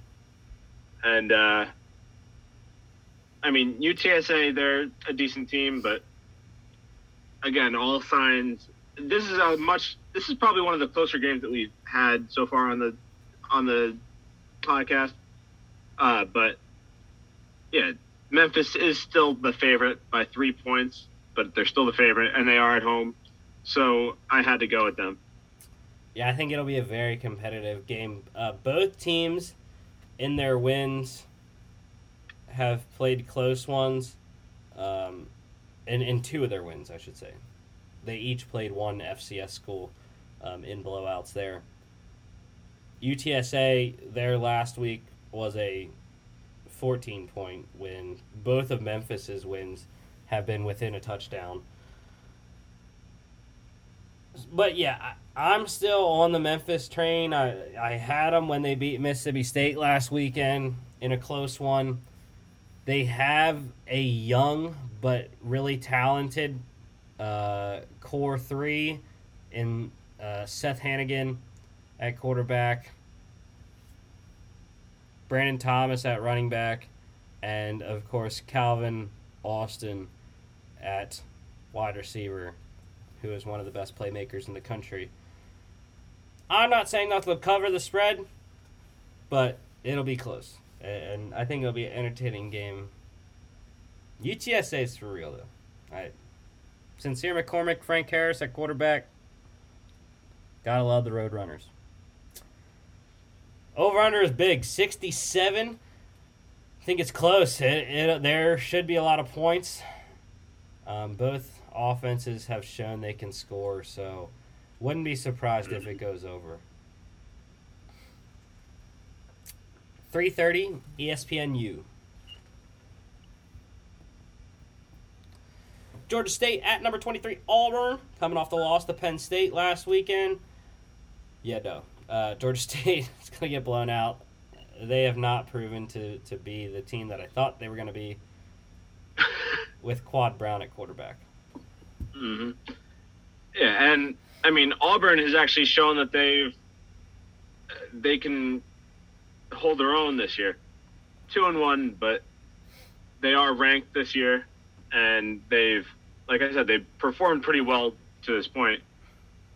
I think at least better than they have in recent years. So, yeah, I don't see any reason why they shouldn't win by 4 touchdowns. Concur. Over-under is 57. I actually am I'm gonna go over. I think Georgia State can score maybe 10-ish. 4 p.m. Mm. SEC Network. Number 24, UCLA at Stanford. UCLA coming off the loss. Unfortunately, you missed my gluttonous moment, Chris, on Monday with Mr. Hayner, Jake Hayner, going into the Rose Bowl. I told y'all it was going to happen on Friday, and it did. Unfortunately, I picked UCLA because I didn't have the balls to pick Fresno State. But, yeah, Jake Hayner went into the Rose Bowl and beat UCLA on its home turf. I was very happy and excited to watch that happen. But Stanford, first opening conference game for each team. Or no, Stanford played UCLA or USC already this week, 2 weeks ago. But Stanford has gotten a lot better since they switched quarterbacks after week 1. Mm. Yeah, this was a tough game for me to pick. You already mentioned the UCLA meltdown from last week, and Stanford also has kind of surprised a little bit this year. But yeah, I think UCLA has the ability to bounce back, even though it is in Stanford. But I think UCLA can go to Stanford and take care of business here. 4.5, I don't know. I think Stanford has a chance to cover it, but I don't think so. I think UCLA covers it. They need to get back to what they were doing the first 2 games, because against Fresno State they threw way too much, and I think that's ultimately what cost them the game. If they can get back running the ball with Zach Charbonnet and Britton Brown, they'll win this game handily, I think. Because the Pac-12 doesn't have many teams that do that pound the ball. So, all right, over-under is 59. I'm going over. Both teams, UCLA scores about 40. UCLA scores about 40 points per game. Stanford's about 30. So, high score. I agree. 6 p.m. Pac-12 Network. SEC matchup, Tennessee at number 11 Florida. Gators losing in the swamp last week to number 1 Alabama, but this is Tennessee. It's completely different. Yeah, this was one of the easier picks this week. I mean, you already mentioned Florida. They're essentially 2-0. I don't really count any games against Alabama because I think Alabama's going to run the table. They're going to win all their games. So when I look at everybody's schedule or everybody's win-loss record or whatever, I never really count the Alabama game because it's pretty much when you get your schedule, circle that as a loss anyway. But in their other 2 games, I think they played well, even without 2 of their best offensive players there with Kyle Trask and Kyle Pitts. I think they've bounced back relatively nicely without those 2. And I'm sure they have a few others that I can't think of off the top of my head that they lost too, but I think those are probably the 2 biggest losses that they had. But yeah, they're getting a much easier opponent here with Tennessee. I mean, they are still home because they were home last week too, but they're still home, and I think they get it done down there in Florida.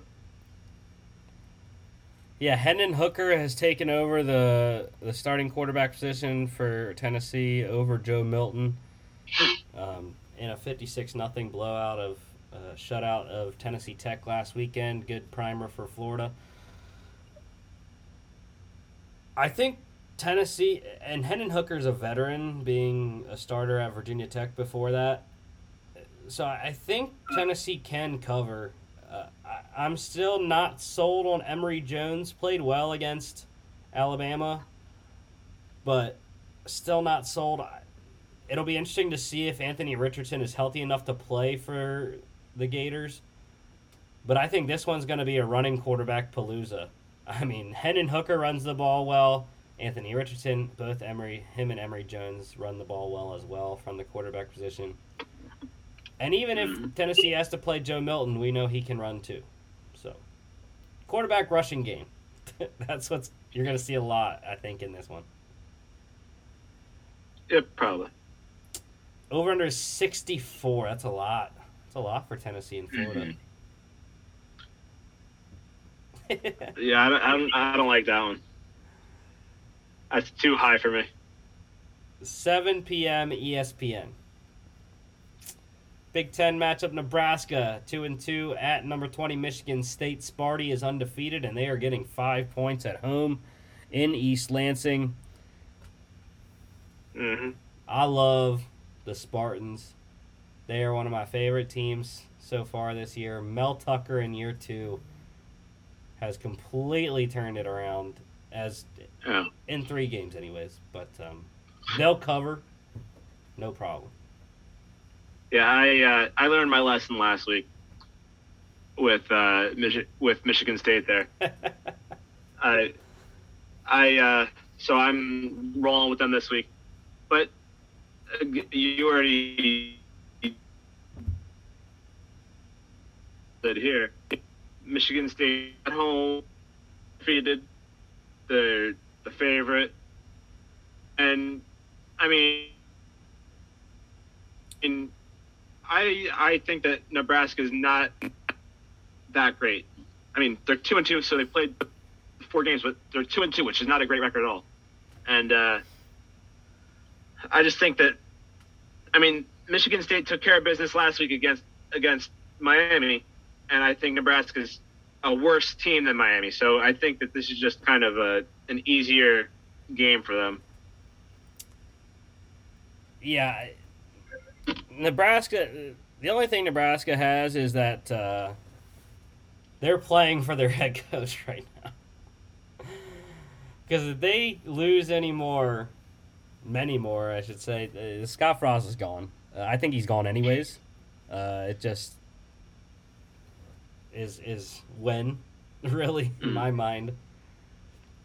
But I mean, I know players always say, like, that they don't play to lose or whatever, but when something like that occurs, like if the players really don't like the coach and they know that if they lose they're going to fire him, do you think that they really are trying to win?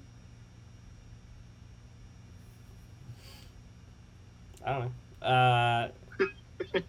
What I do know is that I love the offense from Michigan State. Peyton Thorne at quarterback, Kenneth Walker at running back is a monster right now. And one thing Sparty will have to look out for, Adrian Martinez running the football from the quarterback spot. He is one of the best rushing quarterbacks in the country. So, yeah. Sparty with the win here. Over-under is 52.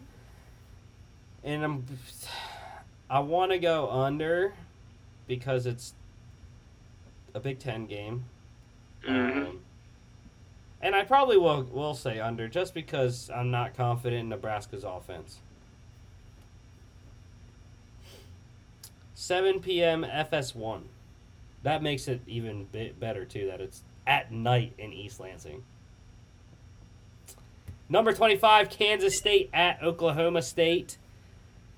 Now, Chris, the only reason you're lone wolfing is because Mark said for this game that he was rolling with me. And I was very disappointed because if he was actually picking the game, I feel like he would have won Oklahoma State. But you're on the mullet and Mike Gundy at home. Yeah, I mean, this one was kind of tough to pick, but I think that Oklahoma State has what it takes to win this one. I mean, they're at home. Both teams are undefeated, yes, but Oklahoma State has the home field advantage here. Although they aren't ranked, unlike Kansas State, but Kansas State is the bottom of the barrel of the ranked teams. They're the last ranked team there with number 25. So Yeah, I like Oklahoma State in this one. Not sure about the spread. I think it could be a field goal game, but I still think Oklahoma State finds a way to come out on top in this one. Yeah, I was surprised that Oklahoma State is undefeated. They beat Boise State by 1 on the blue turf last week. Was surprising to me. I always tend to go back to the offenses, though, and the one that I like best is Kansas State. Will Howard was great against Nevada, filling in for the injured Skylar Thompson. We saw his rushing ability really played a factor against the Wolfpack. And I'm just not as confident in the Oklahoma State offense, and Spencer Sanders particularly does not woo me. And I don't know really who their running game is. They said that a bunch of receivers had been hurt for them, for Oklahoma State. So not even sure who's playing receiver for them either. What I do know, though, like I said, Will Howard for Kansas State quarterback. And they have one of the best all-purpose running backs in the country in Deuce Vaughn. So, again, I think he's the difference. I said I picked Nevada last week, but I told y'all if Kansas State wins, it's going to be Deuce Vaughn, and it really was. So, over-under is low, really low for a Big 12 game, 47. I think it goes over. Kansas State's scoring like 30 points per game. Yeah. I think that this game can easily get into the 50s, maybe even 60. 7 p.m., Big 12 Network, and ESPN+. SEC, Kentucky undefeated at South Carolina. Chris, you are lone wolf in the Gamecocks. Yeah, the only reason I did, though, is because I had a feeling that you guys were going to both go Kentucky, so this is one of those ones I took a chance on. This was another one that Mark said roll with Rusty. So, well, thank you, Mark. I don't know. Even though I picked them because I had a feeling I was going to be a lone wolf, but I do think South Carolina can win. Not necessarily because of them, though. I just think that Kentucky's one of the pretenders. They are 3-0, but I don't really believe in them. So I think that South Carolina can defend their home turf there. And, yeah. Apparently it's going to be real loud at South Carolina in Columbia. But I'm continuing to roll with my former Penn State quarterback, Will Levis, for Kentucky. As well as the Nebraska transfer wide receiver Wan'Dale Robinson. Have been impressed by him. They beat Missouri, like I said earlier. I think that was a great win for them. And I'm not sold on the quarterback situation for South Carolina. I don't even know who it's going to beat because Zeb Noland got nicked up last game against Georgia. And it's probably going to be Luke. They do say Luke Doty is expected to start.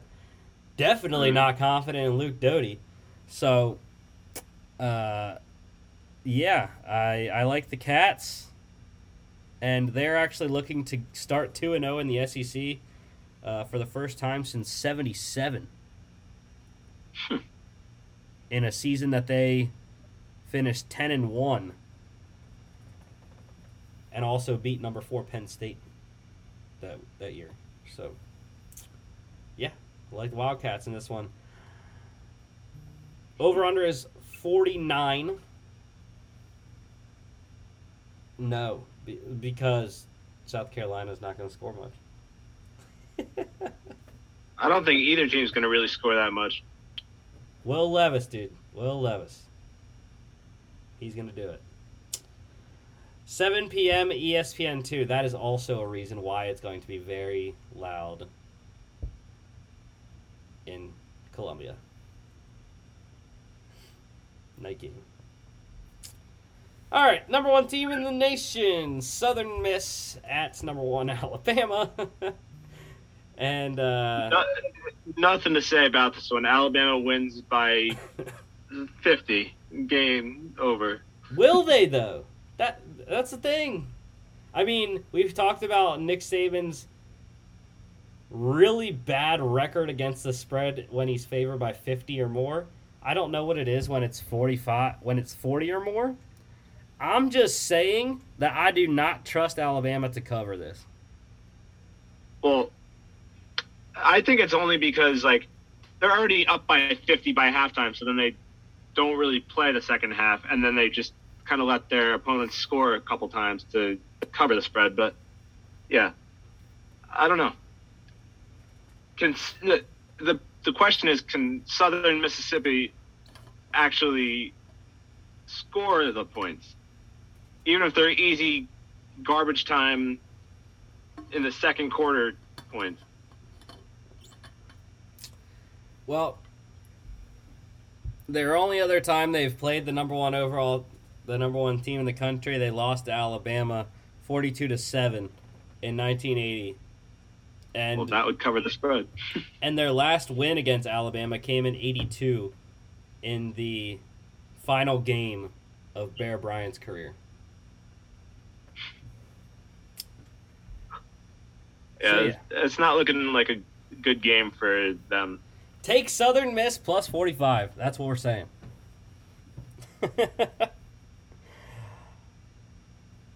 Over-under is 59, though. So, yeah, we're going over because Southern Miss is going to cover. All right. 7:30 SEC Network. Big 12. I think this is a sneaky game. West Virginia at number 4, Oklahoma. Sooners getting 17. I'm fully confident that Oklahoma can win this game, but yeah, the 17, I don't know about that. Yeah, West Virginia will cover. Toughest thing again is all these games that we're doing now are night games. Mm-hmm. So, nighttime in Norman, that is a very difficult place to play. Plus, it is the Big 12 opener for each team. West Virginia's their 2 Power 5 games that they played within 1 score, upsetting Virginia Tech last week by 6, losing to Maryland by 6. And we know what Oklahoma, their 2 Power 5 games as well, or not Power 5. Tulane's American Conference. But, I mean, that one was a 5-pointer, 7-point win against Nebraska. So it sets it up easily to be a close game. Yeah. Oklahoma, like I said, though, they're definitely going to win this game, but I think the score really depends on Spencer Rattler because obviously he, coming into the season, was the Heisman favorite. I still think he might be, but he definitely hasn't played up to his full potential this year. He's had some shaky performances at times. So, and you already mentioned West Virginia's had a pretty good start to their season. And, yeah, if they can get to him, I think that it'll be a lot closer of a game than the spread says. But if he has the all-star Heisman-type performance that he's capable of, then I think Oklahoma can cover the spread. But I don't know. I think it's more likely that they don't. God, I wish this game was in Morgantown because West Virginia would have a legit shot with a night game in Morgantown to upset number 4. In Norman, though, it's different. I don't think they'll be able to do it. Over-under is 56. Let's go over. 7:30 ABC. Night game at the Shoe.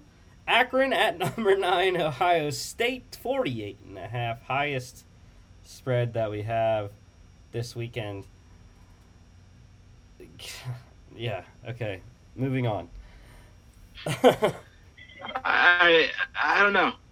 That's, I mean, Ohio State's gonna obviously win this game by a million points, but I don't know. I don't know if they cover the 48.5. I don't know if I like. They will, because they're gonna win 56-0. All right. That's how bad Akron is. I mean, they are one of the worst teams in college football, down there with the likes of UL Monroe and such. They're not as bad as UConn and UMass, but the next tier up is where Akron and UL Monroe are. Over under is 67, and I said they're going to win 56-0, so no, it's not going to go over 67. Unless they beat them 70-0. 7:30 Big Ten Network. Number 21, North Carolina at Georgia Tech in Atlanta. It's just tricky. It moved up to 13.5 now for the Heels. I'm just saying we saw what Tech did to Clemson last weekend. That's all I'm going to say. Yeah. I mean, UNC should cover this one. I mean, should win this one. But as I've been saying all season, I'm only picking them because of my cousin being there. But yeah, they should win this one. 12.5 or 13.5, whatever. I don't know. But hold on, I'm going to go out for a second. I'll be right back.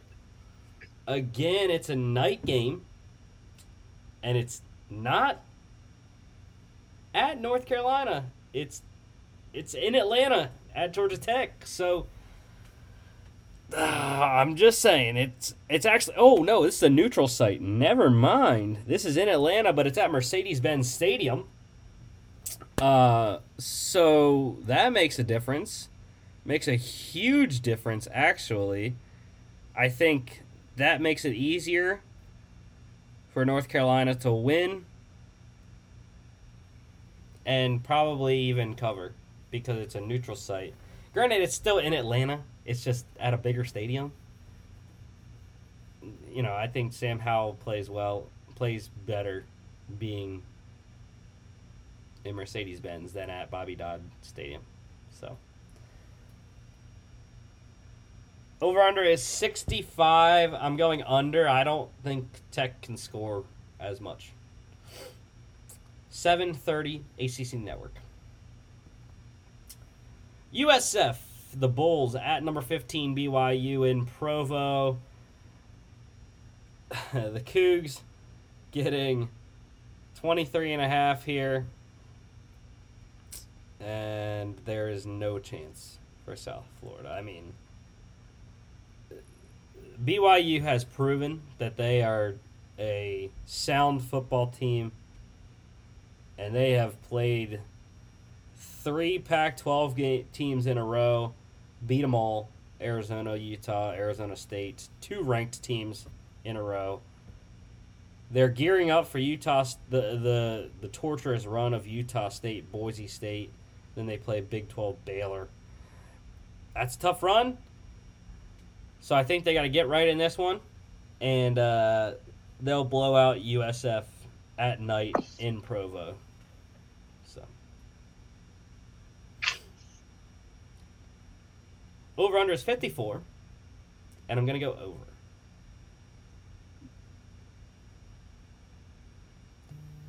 $10:15, ESPN2. Pac-12 at after dark. Arizona at number 3, Oregon. This is our last FBS game, and it's not going to be pretty. Arizona sucks. Yeah. Yeah, Oregon wins this one. I think that 28.5 is low enough. I think they cover this one easy. And you know why Arizona sucks? You know Why? you know who they lost their last game to? In-state, You know what? FCS, Northern Arizona. The Lumberjacks got them last week. 21-19. So that's how bad Arizona is. Yeah, that is pretty bad. Look for Anthony Brown to have a big game. CJ Riddell as well. Over-under is 58. I'm going under. not confident Arizona can score enough. Yeah, and I don't think Oregon scores near that either. Well, they scored 38 points per game. Well, I know. I'm saying I think they could score around 38 to 45, but they can't get to the spread by themselves. 10:30 ESPN. FCS game of the week: Weber State, second week in a row on the show for the Bobcats, or what Mark said it what it was one time. I don't remember what he said it was. Some kind of Bobcat Lynx thing. But yeah, number 12 UC Davis at number 13 Weber State, coming off the loss to James Madison last week. This is a very close game. You know, when you look at it, it's 12-13 for one. But when you actually look at the stats of both teams, UC Davis, their 3 wins, they're blowing people out. I mean, they destroyed San Diego 53-7. Dixie State, who we know sucks, 60-27 though. And they also have an FBS win. They upset Tulsa 19-17 in week 1. You know, we know what Weber State is. They got blown out by Utah week 1 40-17. They blew out Dixie State 41-3, and then the 37-24 loss to James Madison last weekend. So, yeah, I mean, Chris, go on your Weber State rant. No, we all know I hate Weber State, but you said it right there. Why UC Davis should be the clear favorite, the clear winner here. They have 3. I mean, maybe not 3 quality games, but at least the 1 quality win.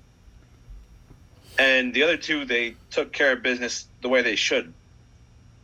So I just don't understand why they're number 12 and Weber State is number 13. These are 2 totally different teams, and they're only 1 spot apart. Because Weber State, before their loss to James Madison, they were number 9. So they dropped 4 spots for losing to the number 3 team in the country.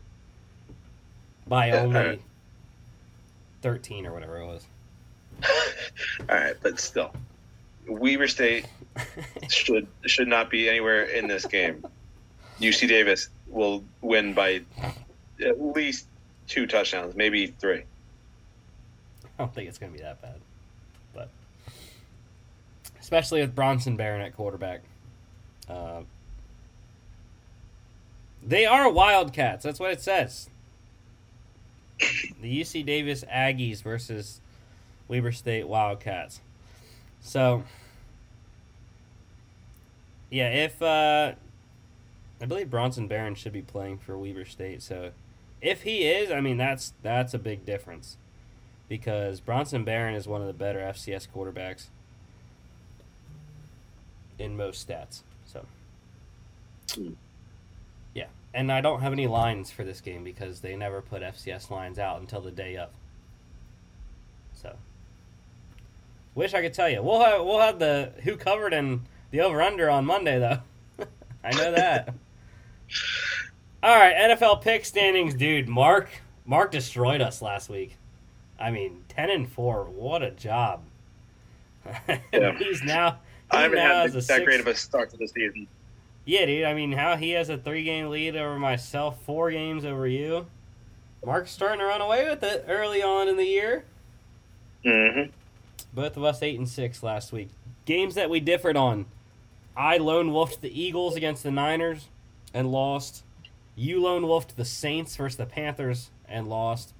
So there was 2 games for Mark already. And then he won his lone wolf of the Cowboys beating the Chargers. So he was 3-0 in lone wolf scenarios. All right. Bengals at Steelers. We're all on Pittsburgh. The NFL picks are very boring. Many games we all pick the same. I think literally this week there's only like 2 that we have a lone wolf on. So. Oh, well. But, yeah. I'd be interested to see how Pittsburgh plays this one. With Ben having the pec injury, Deontay Johnson out. That's more targets for Juju and Chase Claypool. I think they should run the ball. They should commit to running the ball. Give Najee Harris 20, 25 carries in this game. Mm-hmm.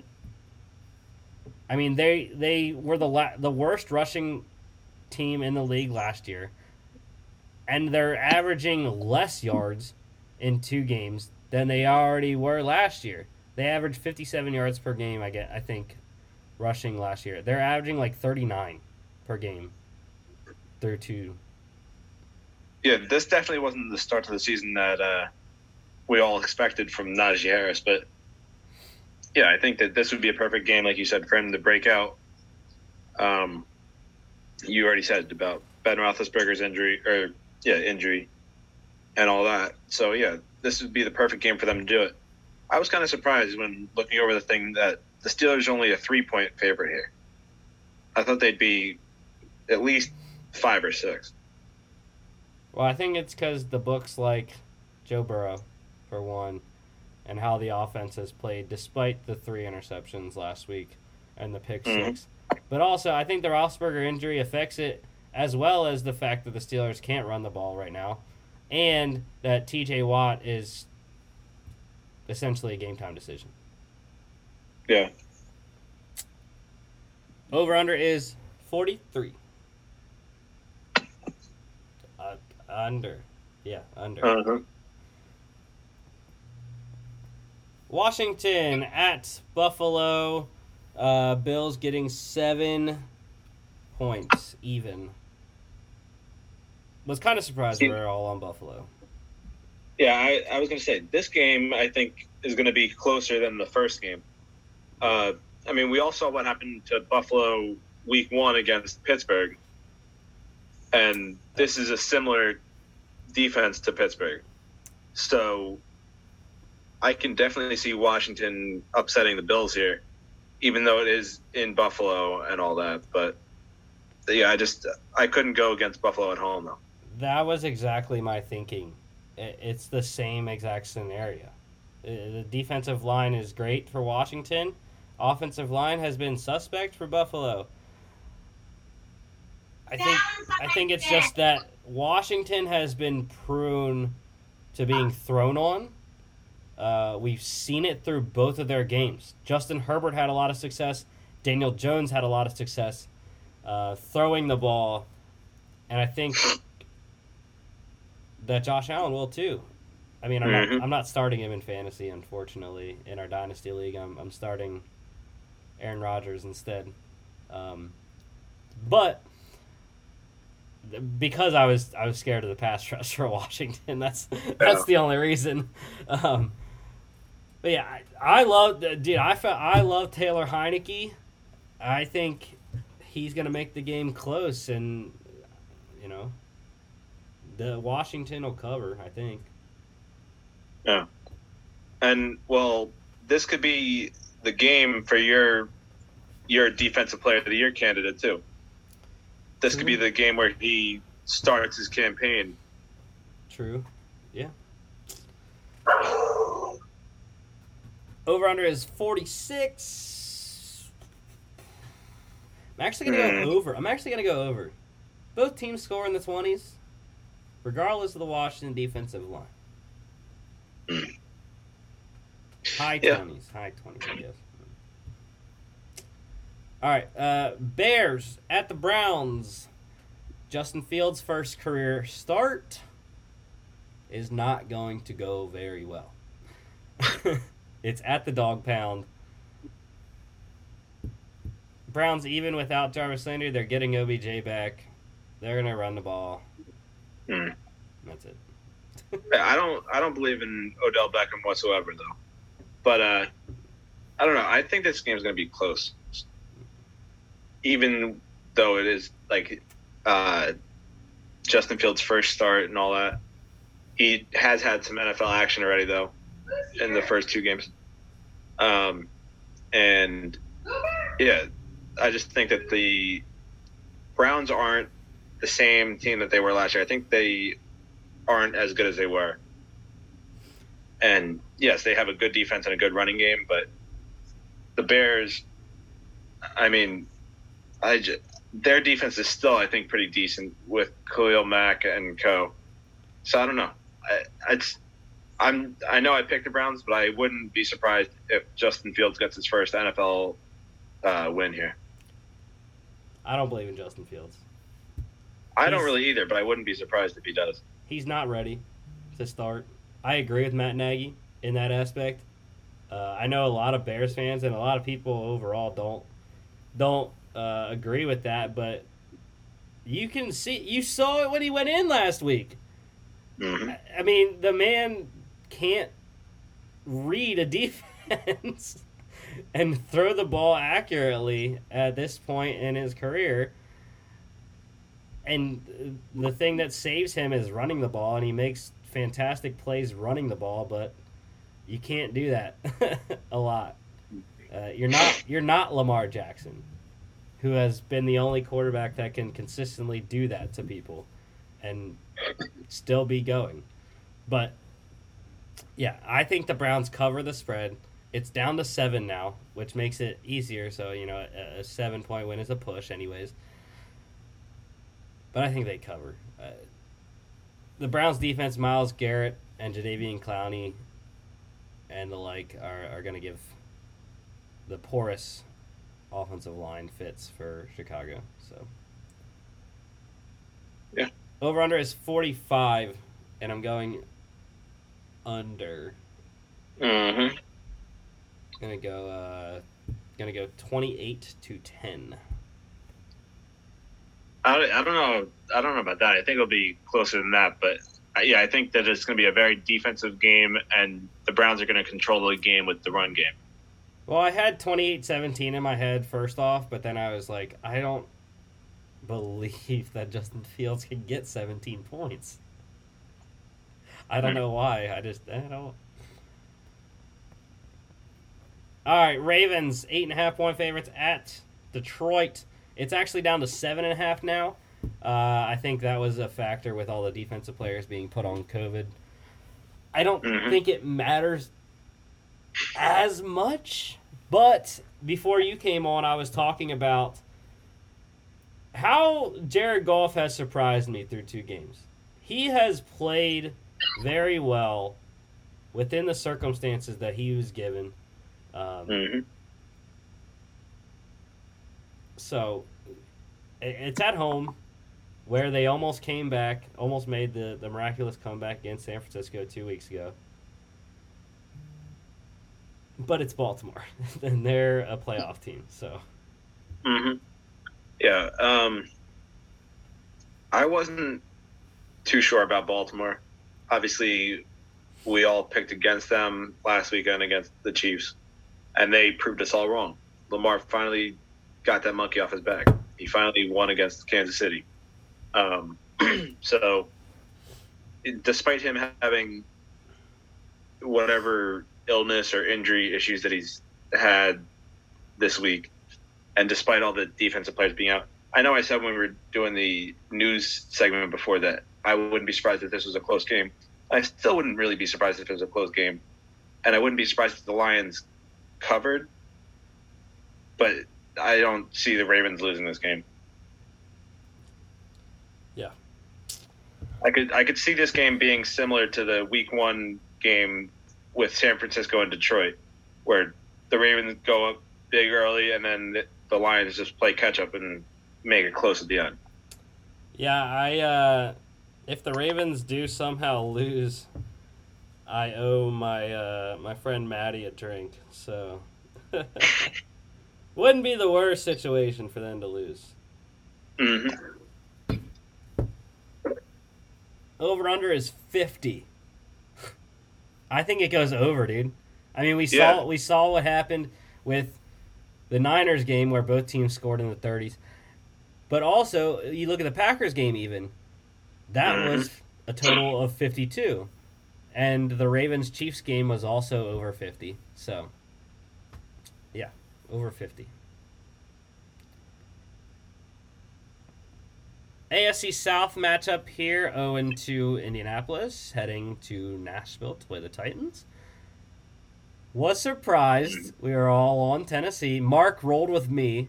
It was funny. The NFL picks that Mark said he was rolling with me, it literally didn't matter. Most of them, except one, later on.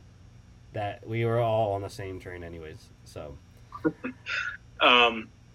No, this game, I mean, we all saw the Titans that we expected to see week one. We all saw them last week. Derrick Henry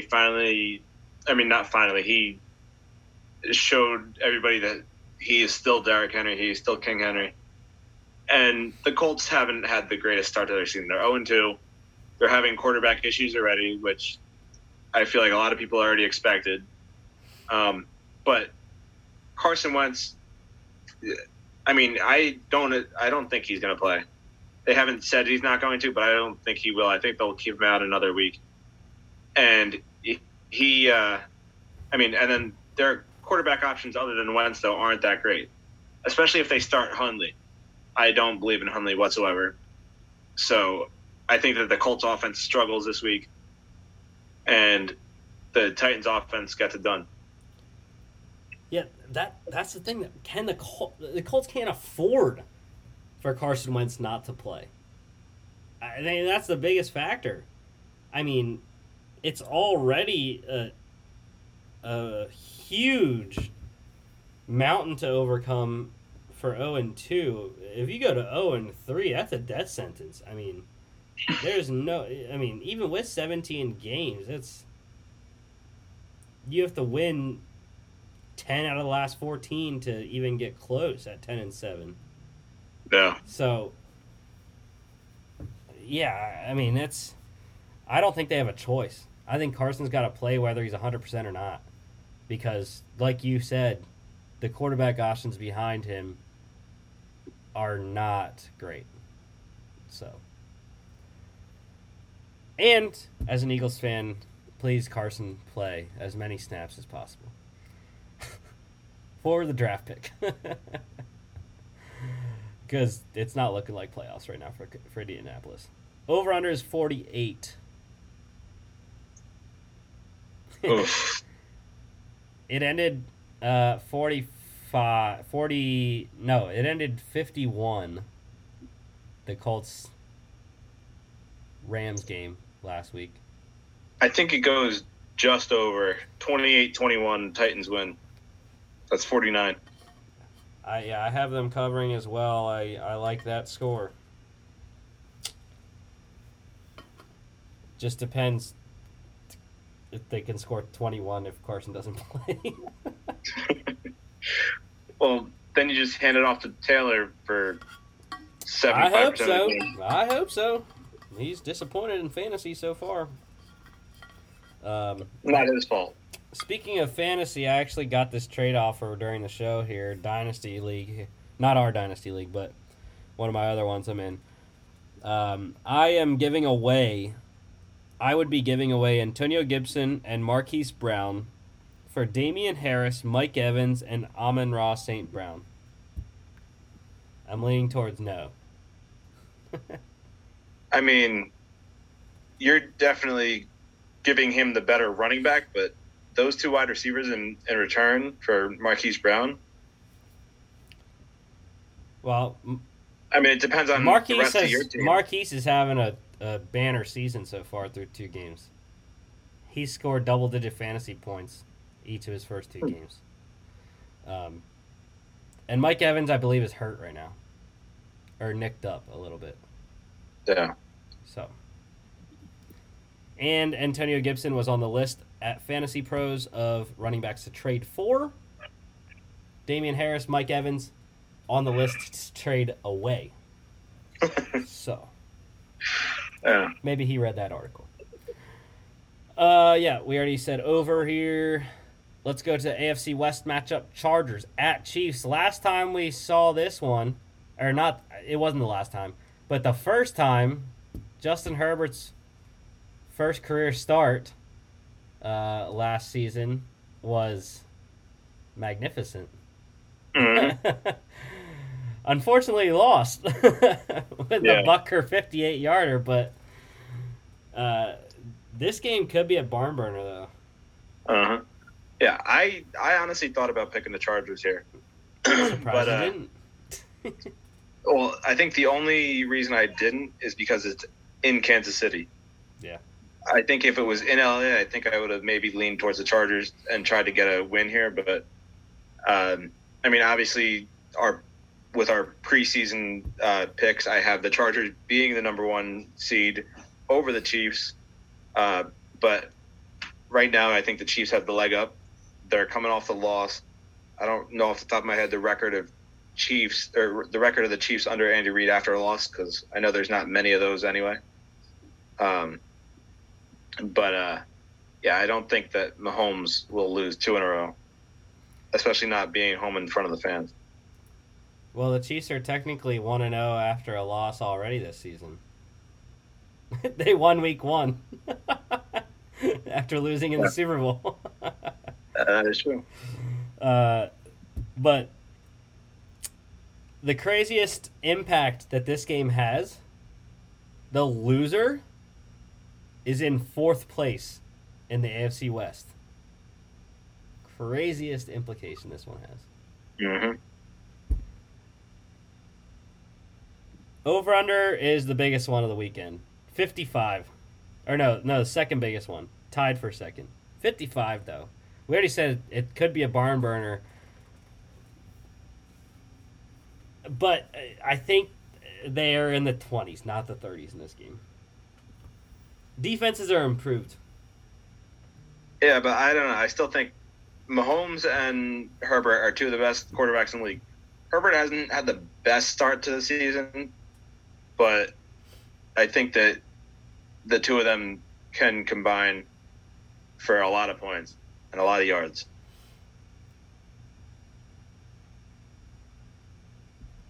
Just want to get updated because I believe, 2 games are actually going on right now. We got Charlotte beating Mid-Tennessee State 14-7 in the second quarter. Wake Forest beating Virginia 7-0, but Virginia's got a first and goal at the Wake 8-yard line. All right, next one. Saints at the Patriots. Chris, you didn't do it. I thought you would. No, I couldn't. Just based on how the season's gone for these 2 teams. I was also kind of surprised it's only a 3-point game, being that it's in New England. But I think the factor there was Mac Jones. I think he was probably the reason why it's only a 3-point game. But I thought he had a really good start last week. I thought he had a great game last week. Granted, it was against the Jets. But the Jets, their defense hasn't been the problem. The Jets' defense has actually performed pretty well. But he still played probably better than any other rookie last week. And, I mean, that Patriots defense, though, is still pretty good. And we obviously all saw what happened last week with the Saints. After their week 1 blowout victory over the Packers, they went and got beat pretty bad by the Panthers. So, I don't know. I think that was another reason why I picked the Patriots, because I'm more confident in what the Patriots are than what the Saints are. The Saints, I'm still not sure what to think of them yet. But the Patriots are always going to be the Patriots. Yeah, Patriots defense is why I took them as well. Based off what the Panthers defense did to Jameis Winston. And the real question is, will the real Jameis Winston please stand up? And I think we saw the real Jameis Winston last week. And, that's why. Defense. I mean, yeah, this one, obviously, I was trying not to be biased, and I'm not being biased in this pick, obviously, because if I was being biased, I'd be picking the Saints. But as a Saints fan and a Jets fan, please, Saints, blow out the Patriots. That would be I wouldn't care what else happened that day. That would just be a great day for me if the Saints can pull this one off. Well, again, I'm low key under the radar every time, regardless of whether I pick the Patriots in their game or not. I'm rooting against them because of the wager I have, and I'm rooting for the Jets, Chris, every week because need them to finish above the Patriots in the standings. So, Not looking too good right now. yeah. Score update: Mid Tennessee tied it. It is now 14-14 in Charlotte against Charlotte. Over under is 43. Under. Low one, but under. Falcons 0-2 matchup. Who's going 0-3? Falcons at the Giants in MetLife Stadium. I don't care. I'm lone wolfing the G-men. Regardless of how well Matt Ryan played against the Bucs, he still threw 2 pick sixes. And the Giants have 2 linemen out for the year, offensive linemen, but Falcons don't have a pass rush. I mean, come on. Besides Grady Jarrett. Daniel Jones has surprised me. He's played well. Not against the Broncos, who is one of the better defenses. But he played well against Washington. And he's going to play well against Falcons defense that sucks. So. Yeah, I picked the Falcons because I believe that this one's going to end up being a high-scoring shootout type of game, and I just don't believe that at the end of the day, I think that the Falcons will be able to outlast the Giants in that scenario.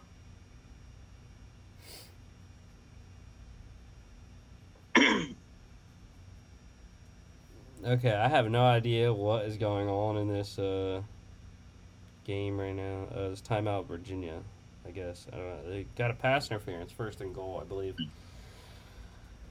Yeah, dude. Mark actually picked this one. He didn't roll with you, so I was happy he picked this one as the. Yeah, I was wondering that too. I'm excited. But yeah, the Falcons. I mean, we've said it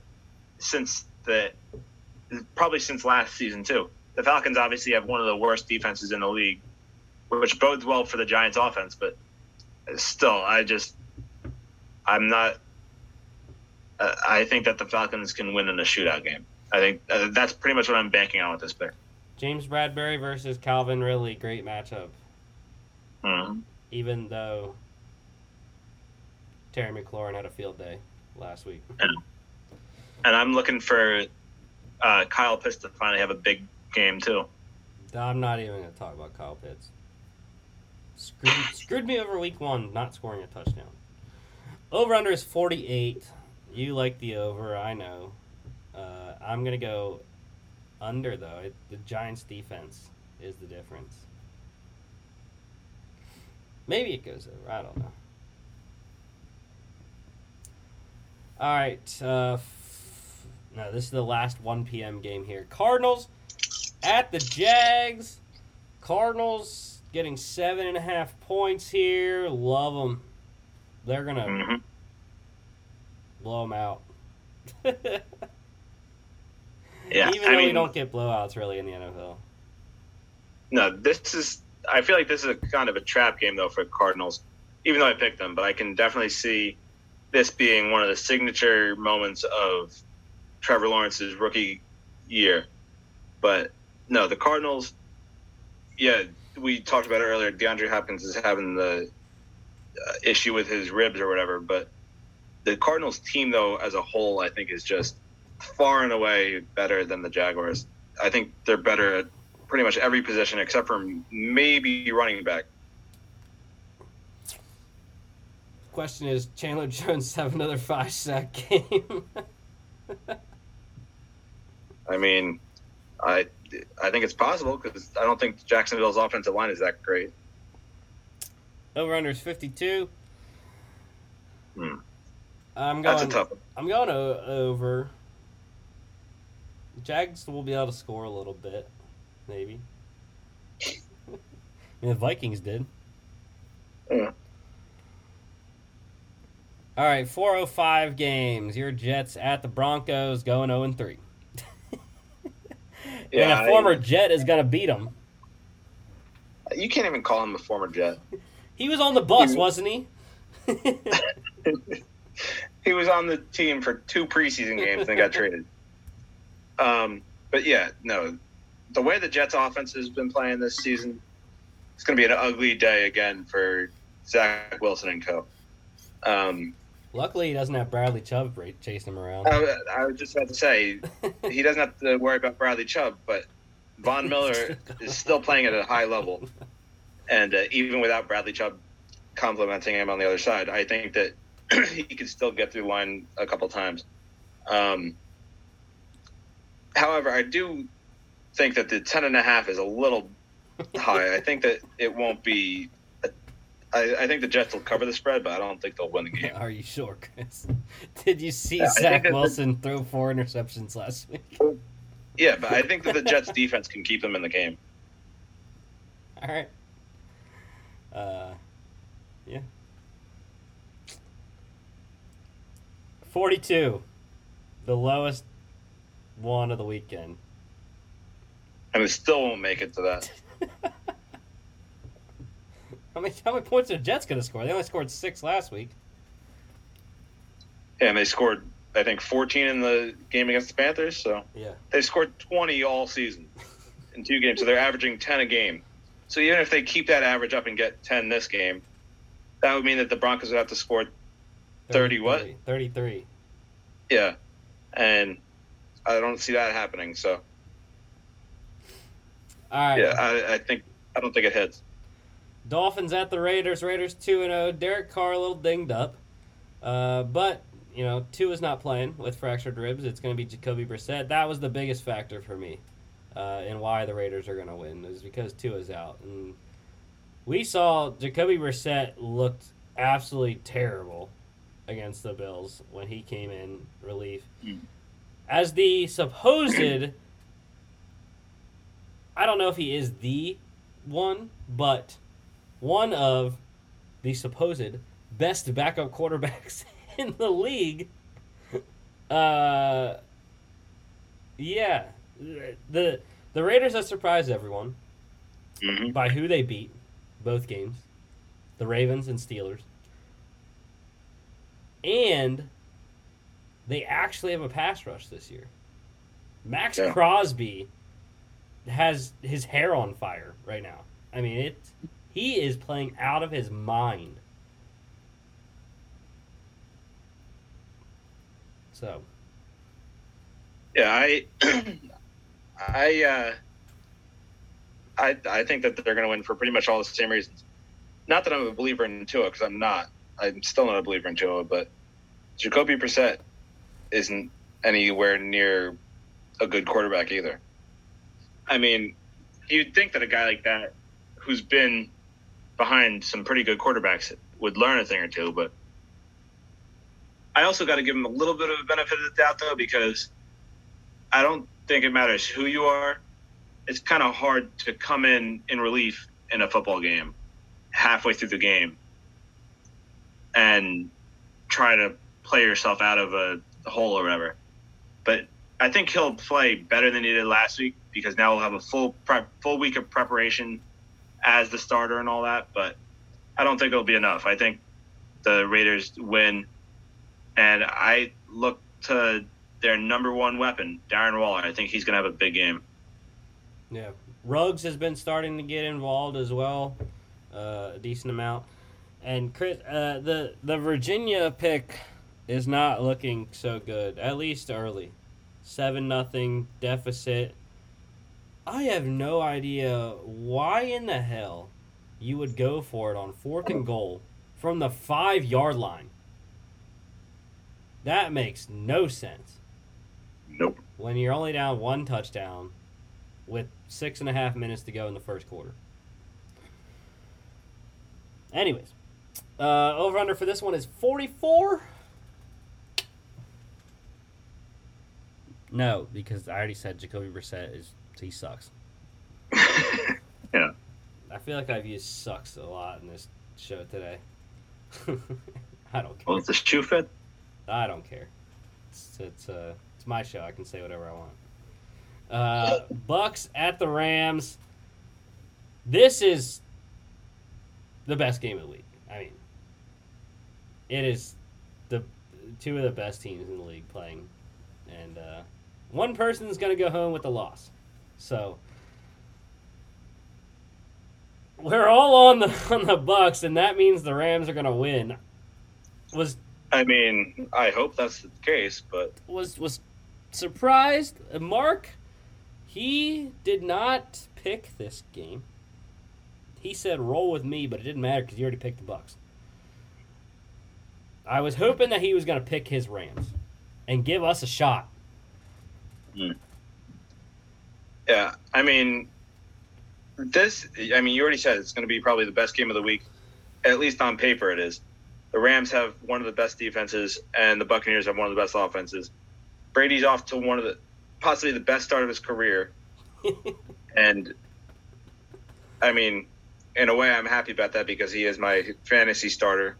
Although this week I'm benching him in favor of Russell Wilson. But, yeah, I don't see why Brady won't continue this hot start. And I haven't been keeping track, but I know coming into the season he was on pace to get the yardage record next week against the Patriots. But based on how he started the season, I don't know. He might be getting it in this one. I don't know how many yards away he is, but he's got to get it next week. You know the NFL's gonna storyline it like that, right? Oh yeah, I know. Just but like they did when they won the Super Bowl. Yeah, no, he was on pace to do it in next week's game coming into the season, but I don't know if he has. I think he's played above that pace so far. So, but I don't know. This game, I don't think he's going to play as well as he has, but I still think that the Buccaneers as a team are still the best team in the NFL. And yeah, the Rams have been one of the best teams so far this year, but I still don't think they're up to the Buccaneers standards yet. The way that the Bucs win the game is not from what they've been doing the first 2 weeks. That's not how you beat the Rams. You don't beat them throwing the ball. You beat them running the ball. Nope. So Leonard Fournette and Ronald Jones have to be a pivotal factor in this game, I think, if the Bucs are going to win. And for the Rams, unlike the Bucs offense, for the Rams offense, it sets up very nicely. The Bucs are susceptible to the pass. And, I mean, Cooper Kupp and Matthew Stafford have just destroyed everyone in 2 games. So, I think it was, yeah. I mean, the Rams definitely have a shot. Still love Matthew Stafford. He's going to continue to put up numbers, even against the highly touted Bucs defense. Well, like I said, they've been susceptible to the pass, and that's what the Rams do best. Darrell Henderson might not play, so that leaves Sony Michel, Jake Funk, and whoever else. But and just a side note, I just looked it up. Brady most likely will not break the record this week unless he just has an incredible game. He is 499 yards away from the record. I told you that the NFL's not going to let it. They're going to script it to get to the Patriots game, and that's how these things work. They scripted his whole 20-year career. And Roethlisberger has a solid chance of becoming number 6 next week, passing Dan Marino. I don't know who they play next week, though. Biggest over-under of the weekend, 56. But the defenses are good. The defenses, yeah. The offenses are good. Defenses are good. Yeah. Which one wins? Depends on which one gives, but I definitely think this is more likely to be a defensive game. Well, let's see. All right. Seahawks at the Vikings. Now, Chris. Mark. All right. Mark was rolling with me. So, that's some BS. I was just going to give him the Seahawks. I was thinking about it. Yeah. No, I picked the Seahawks because, they had that tough loss against Tennessee, but they came back and beat the Colts down pretty hard. And the Vikings, though, they're coming off an 0-2 start, 2 pretty heartbreaking losses, one in overtime against the Bengals, and the other a game-winning missed field goal to lose the game. So, the Vikings just seem like they're that team this year. They're the team that's going to have all the bad luck in the world this year and going to find a way to lose every game like the Chargers used to do or other teams like that. And it's still early on in the season, so I'm looking for an MVP version of Russ to take over the game. Yeah, this was one of the toughest games for me to pick. Thing that I'm going with is, just like the Colts, the Vikings can't afford to be 0-3. They sort of can in their own division, with really the Packers the only threat. But the Vikings are, in my mind, by far the best 0-2 team there is.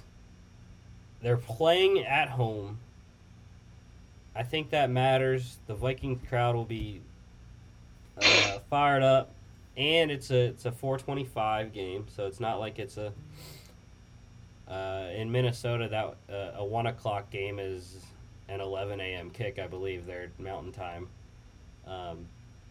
Maybe they're Central. I don't know. I'm not good at geography. What can I say? They're probably Central. So still, it's a noon kickoff instead of a 1 p.m. Eastern. But yeah, it's a 4:25. So even if it's 3:25, it's a lot better. A little bit extra sleep. Seahawks got to come halfway across the country. Ish. I don't know. I like them. Kirk Cousins. That's the thing, though. In their 2 losses, Kirk Cousins has played outstanding. They're not losing because of the offense. It's the defense giving up too many points.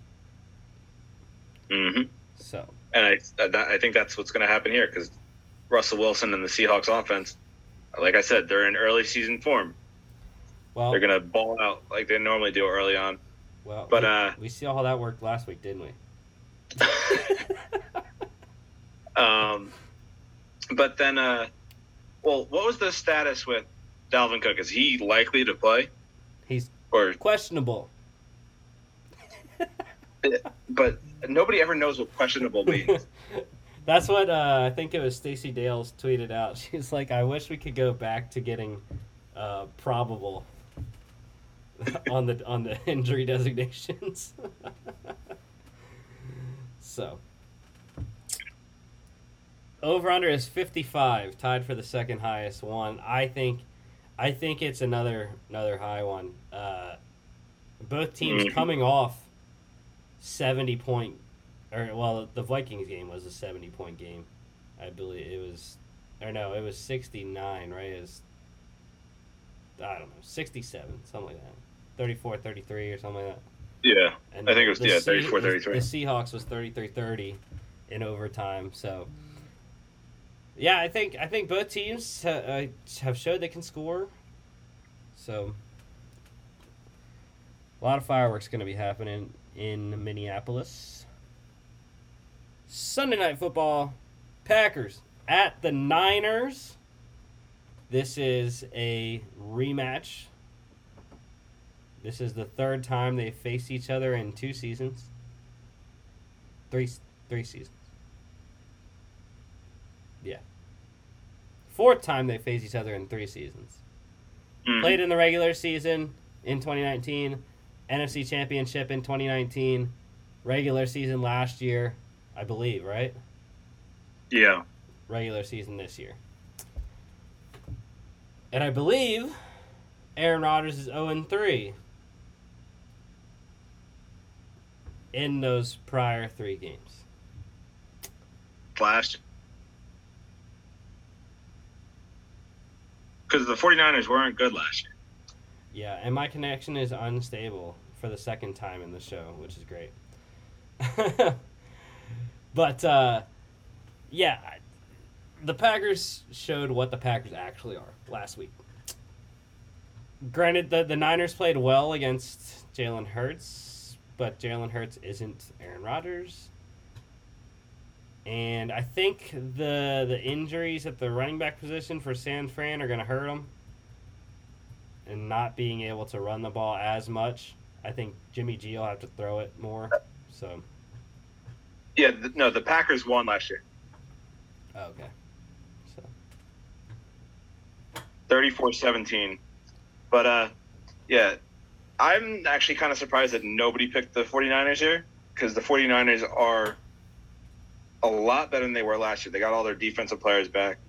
But, yeah, the Packers, if the Packers didn't play well last week, which arguably you could say that they didn't play well the first half of the game. So, really, they've only had 2 quarters of good football. But it was the last 2 quarters that they played. So they're going to build off of that. And I think they're going to continue doing what they did last week and just keep feeding Aaron Jones and win that way. And, we've seen what the 49ers are so far. They are 2-0. But they've played 2 different kind of games. One was a big, high-scoring game against the Lions. And then the other one was a low-scoring game against the Eagles. So they can play any form of football. So it's going to be a tough game for the Packers. But I still think that they find a way to win. And, yeah, I don't know. I like this game for the Packers. And I was kind of surprised that they were the underdog. But it is in San Francisco, which probably is the reason why they are. Yeah, I just like the Packers, and screw Aaron Jones for not getting 23 extra rushing yards on Monday Night Football. Screw the Packers, actually, because they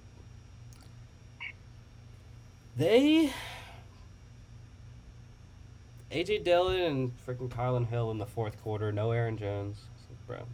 They didn't get They didn't get a first down when either of those two were in. Aaron Jones would have got him a first down. Just saying. Hey, careful though. Don't trash your future employers too much. They might see this. Oh well. This is a talk show. We're allowed to have opinions.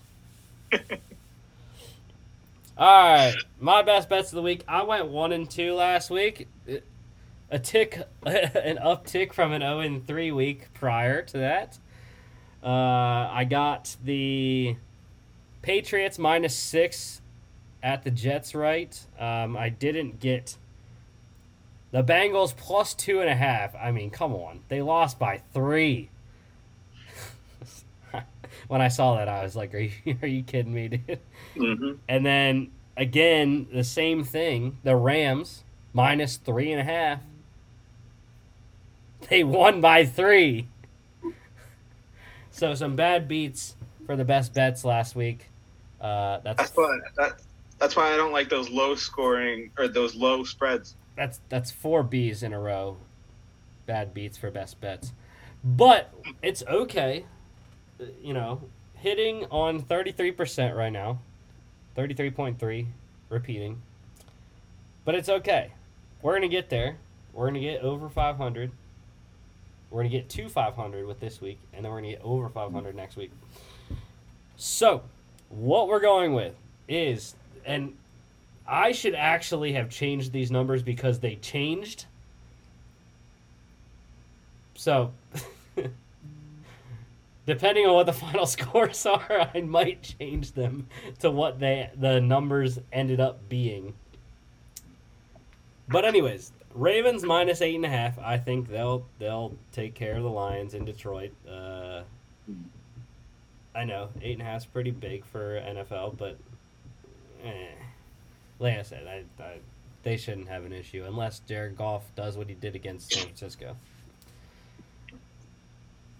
The Titans, now, I picked them before they said Carson Wentz had a chance to play. I still like it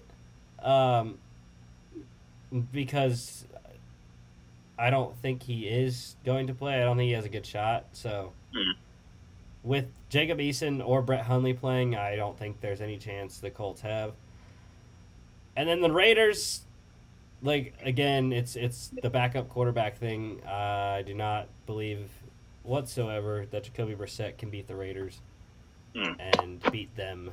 And I don't even think that they can lose to them by less than a touchdown. So it's funny because with these three games here, it literally goes from least likely to most likely, in my opinion. Like, I do think that all three of these are going to happen. I would agree with all three of these picks. But I think the least likely to happen is the Ravens beating them by 8.5. I think that could be a closer game than that. And then the Titans game, I do expect them to win too, but there's a lot of factors going into that one, so that one's kind of tough. The Raiders, though, I think they easily win by a touchdown, like you said. So I think that one covers. I am kind of surprised, though, that you didn't have the Broncos on this list. I don't like double digits. It's not, yeah. Even though I think there's only been two. I think there's only been 2 double-digit spreads so far, maybe 3. There was the Browns and Texans last week, and the Packers. So. And then this one. Yeah, I think this would be the third one. And the Browns didn't cover theirs. The Packers did. So, yeah, I don't like double-digit spreads in the NFL. The Cavaliers are finally on the board, though, answering a field goal by Wake Forest, so it's 10-3 Wake. 12 minutes to go in the second. All right. It should not say final lock standings. I keep forgetting to take that out. But, Chris, you came back to us last week. You had the Chiefs.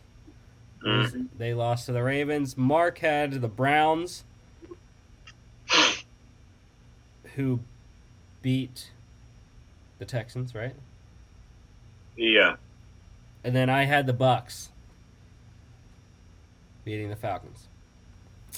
So, we're all back even, 2-1. And let's get to them this week. Chris, you are on the team that beat your team last week. In Detroit with the Baltimore Ravens. Mark and I, he said he was either going to roll with me or roll with you. And I chose myself. Okay. I'm kind of surprised you didn't want to try for the lone wolf for the locks there. But, I mean, yeah, both of these teams I think should easily win. We don't have to worry about the spread with the locks, so we don't have to worry about that. And I think that both of these teams are poised to win. The Ravens against the Lions, we've talked about them plenty of times in this show already. I won't be surprised if it's a close game, but the Ravens have no reason why they shouldn't win. And the Cardinals, though, that should be a much more blowout of a game, I think. Yeah. And after this week, we will no longer be allowed to pick locks against winless teams, which both of us did here. So next week it gets more difficult. I mean, the Lions have actually been competitive somewhat. So. Well, you said this is a trap game for the Cardinals, so. Yeah. If we all lose, we all lose. All right. Dogs standings, dude. Mark is on fire, man. I mean, he is killing it right now. Still undefeated at 6-0. He had the Cowboys plus 3.5. They won outright in LA. You and I, just like my best bet, got screwed over by the Bengals losing by 3. And we had the Bengals plus 2.5. So we went 0-2. So yeah, let's get to it this week. Chris, you are on the Packers plus 3 at the Niners. Mm-hmm. I am. Yeah, Go ahead. I was just going to say, we talked about it kind of when we went over them, but I think that the Packers showed their true colors this past week, and I think that they can easily take the victory here. So I don't really have a problem with the plus 3. At the very least, I could see a push, and they lose by a field goal. Yeah, I am on the Vikings in Seattle. That's not in Seattle. I believe it's in Minnesota. I had it at Minnesota. The other side's at Minnesota, so. Correct here. Yes, it is in Minnesota. I don't know why I put at Seattle. Just because the other 2 were away games. Probably that's what happened. But, yeah, I like the Vikings to win outright. I already said they're desperate 0-2. And a plus 2 spread is pretty much winning outright anyways. Anytime you get 2 or less, it's tough. Was thinking about Washington and was also thinking what you had in the Packers. Those were the only really 2 other underdogs I was thinking about. So the Chargers as well, I think they will cover. But, yeah, I'm rolling with the Vikes. Let's get to 4-4 when I go 0-2. And then Mark's on the Falcons plus 3 at the Giants. You are rolling with him as well with the Falcons. Yeah, pick. I thought about picking them, but I'm more confident with the Packers winning against the 49ers than I am with the Falcons winning against the Giants. The only thing is that Packers game last season was in Lambeau. The one game they've beaten the Niners the last couple of years, it's in Lambeau. This one is in San Francisco. I think that matters. But, yeah, that's the show for the day. Another 3-hour show. What's new? I don't know how we ever did those 2-hour ones. I have no clue. I don't know. But it's okay. We're right at 3 hours now. So next Friday, we'll be back recapping the Monday Night Football game between the Eagles and Cowboys and the Thursday night matchup, Jags at Bengals. Question will be, the Jags will be winless. And we've seen rookie quarterbacks get their first win on Thursday Night Football before, i.e. Baker Mayfield. Yeah, and I believe next week is the start of the bye weeks, right? I believe there's bye weeks starting next week. At least there was in the 16-game schedule. I don't know if that changed with the 17 game, but teams in the past definitely have had week 4 byes. No, they don't. There's still 14 Sunday games next week. All right, so then they I guess they're starting a week later this year. I'm not sure. It's really weird. I wrote them down in my NFL book, but yeah, it's definitely different this year in terms of buys. But thank you all for watching. Don't forget to follow us on all our social media at FAA Podcast on Instagram and Twitter. FAApodcast.com is our website. Check us out there. Check us out here on YouTube and Facebook. And if you'd like to listen to us and not see our pretty faces, beautiful. We have our shows available on Spotify, Apple Podcasts, and iHeartRadio as well. Thank you, Chris, and we will see you on Monday for the recaps.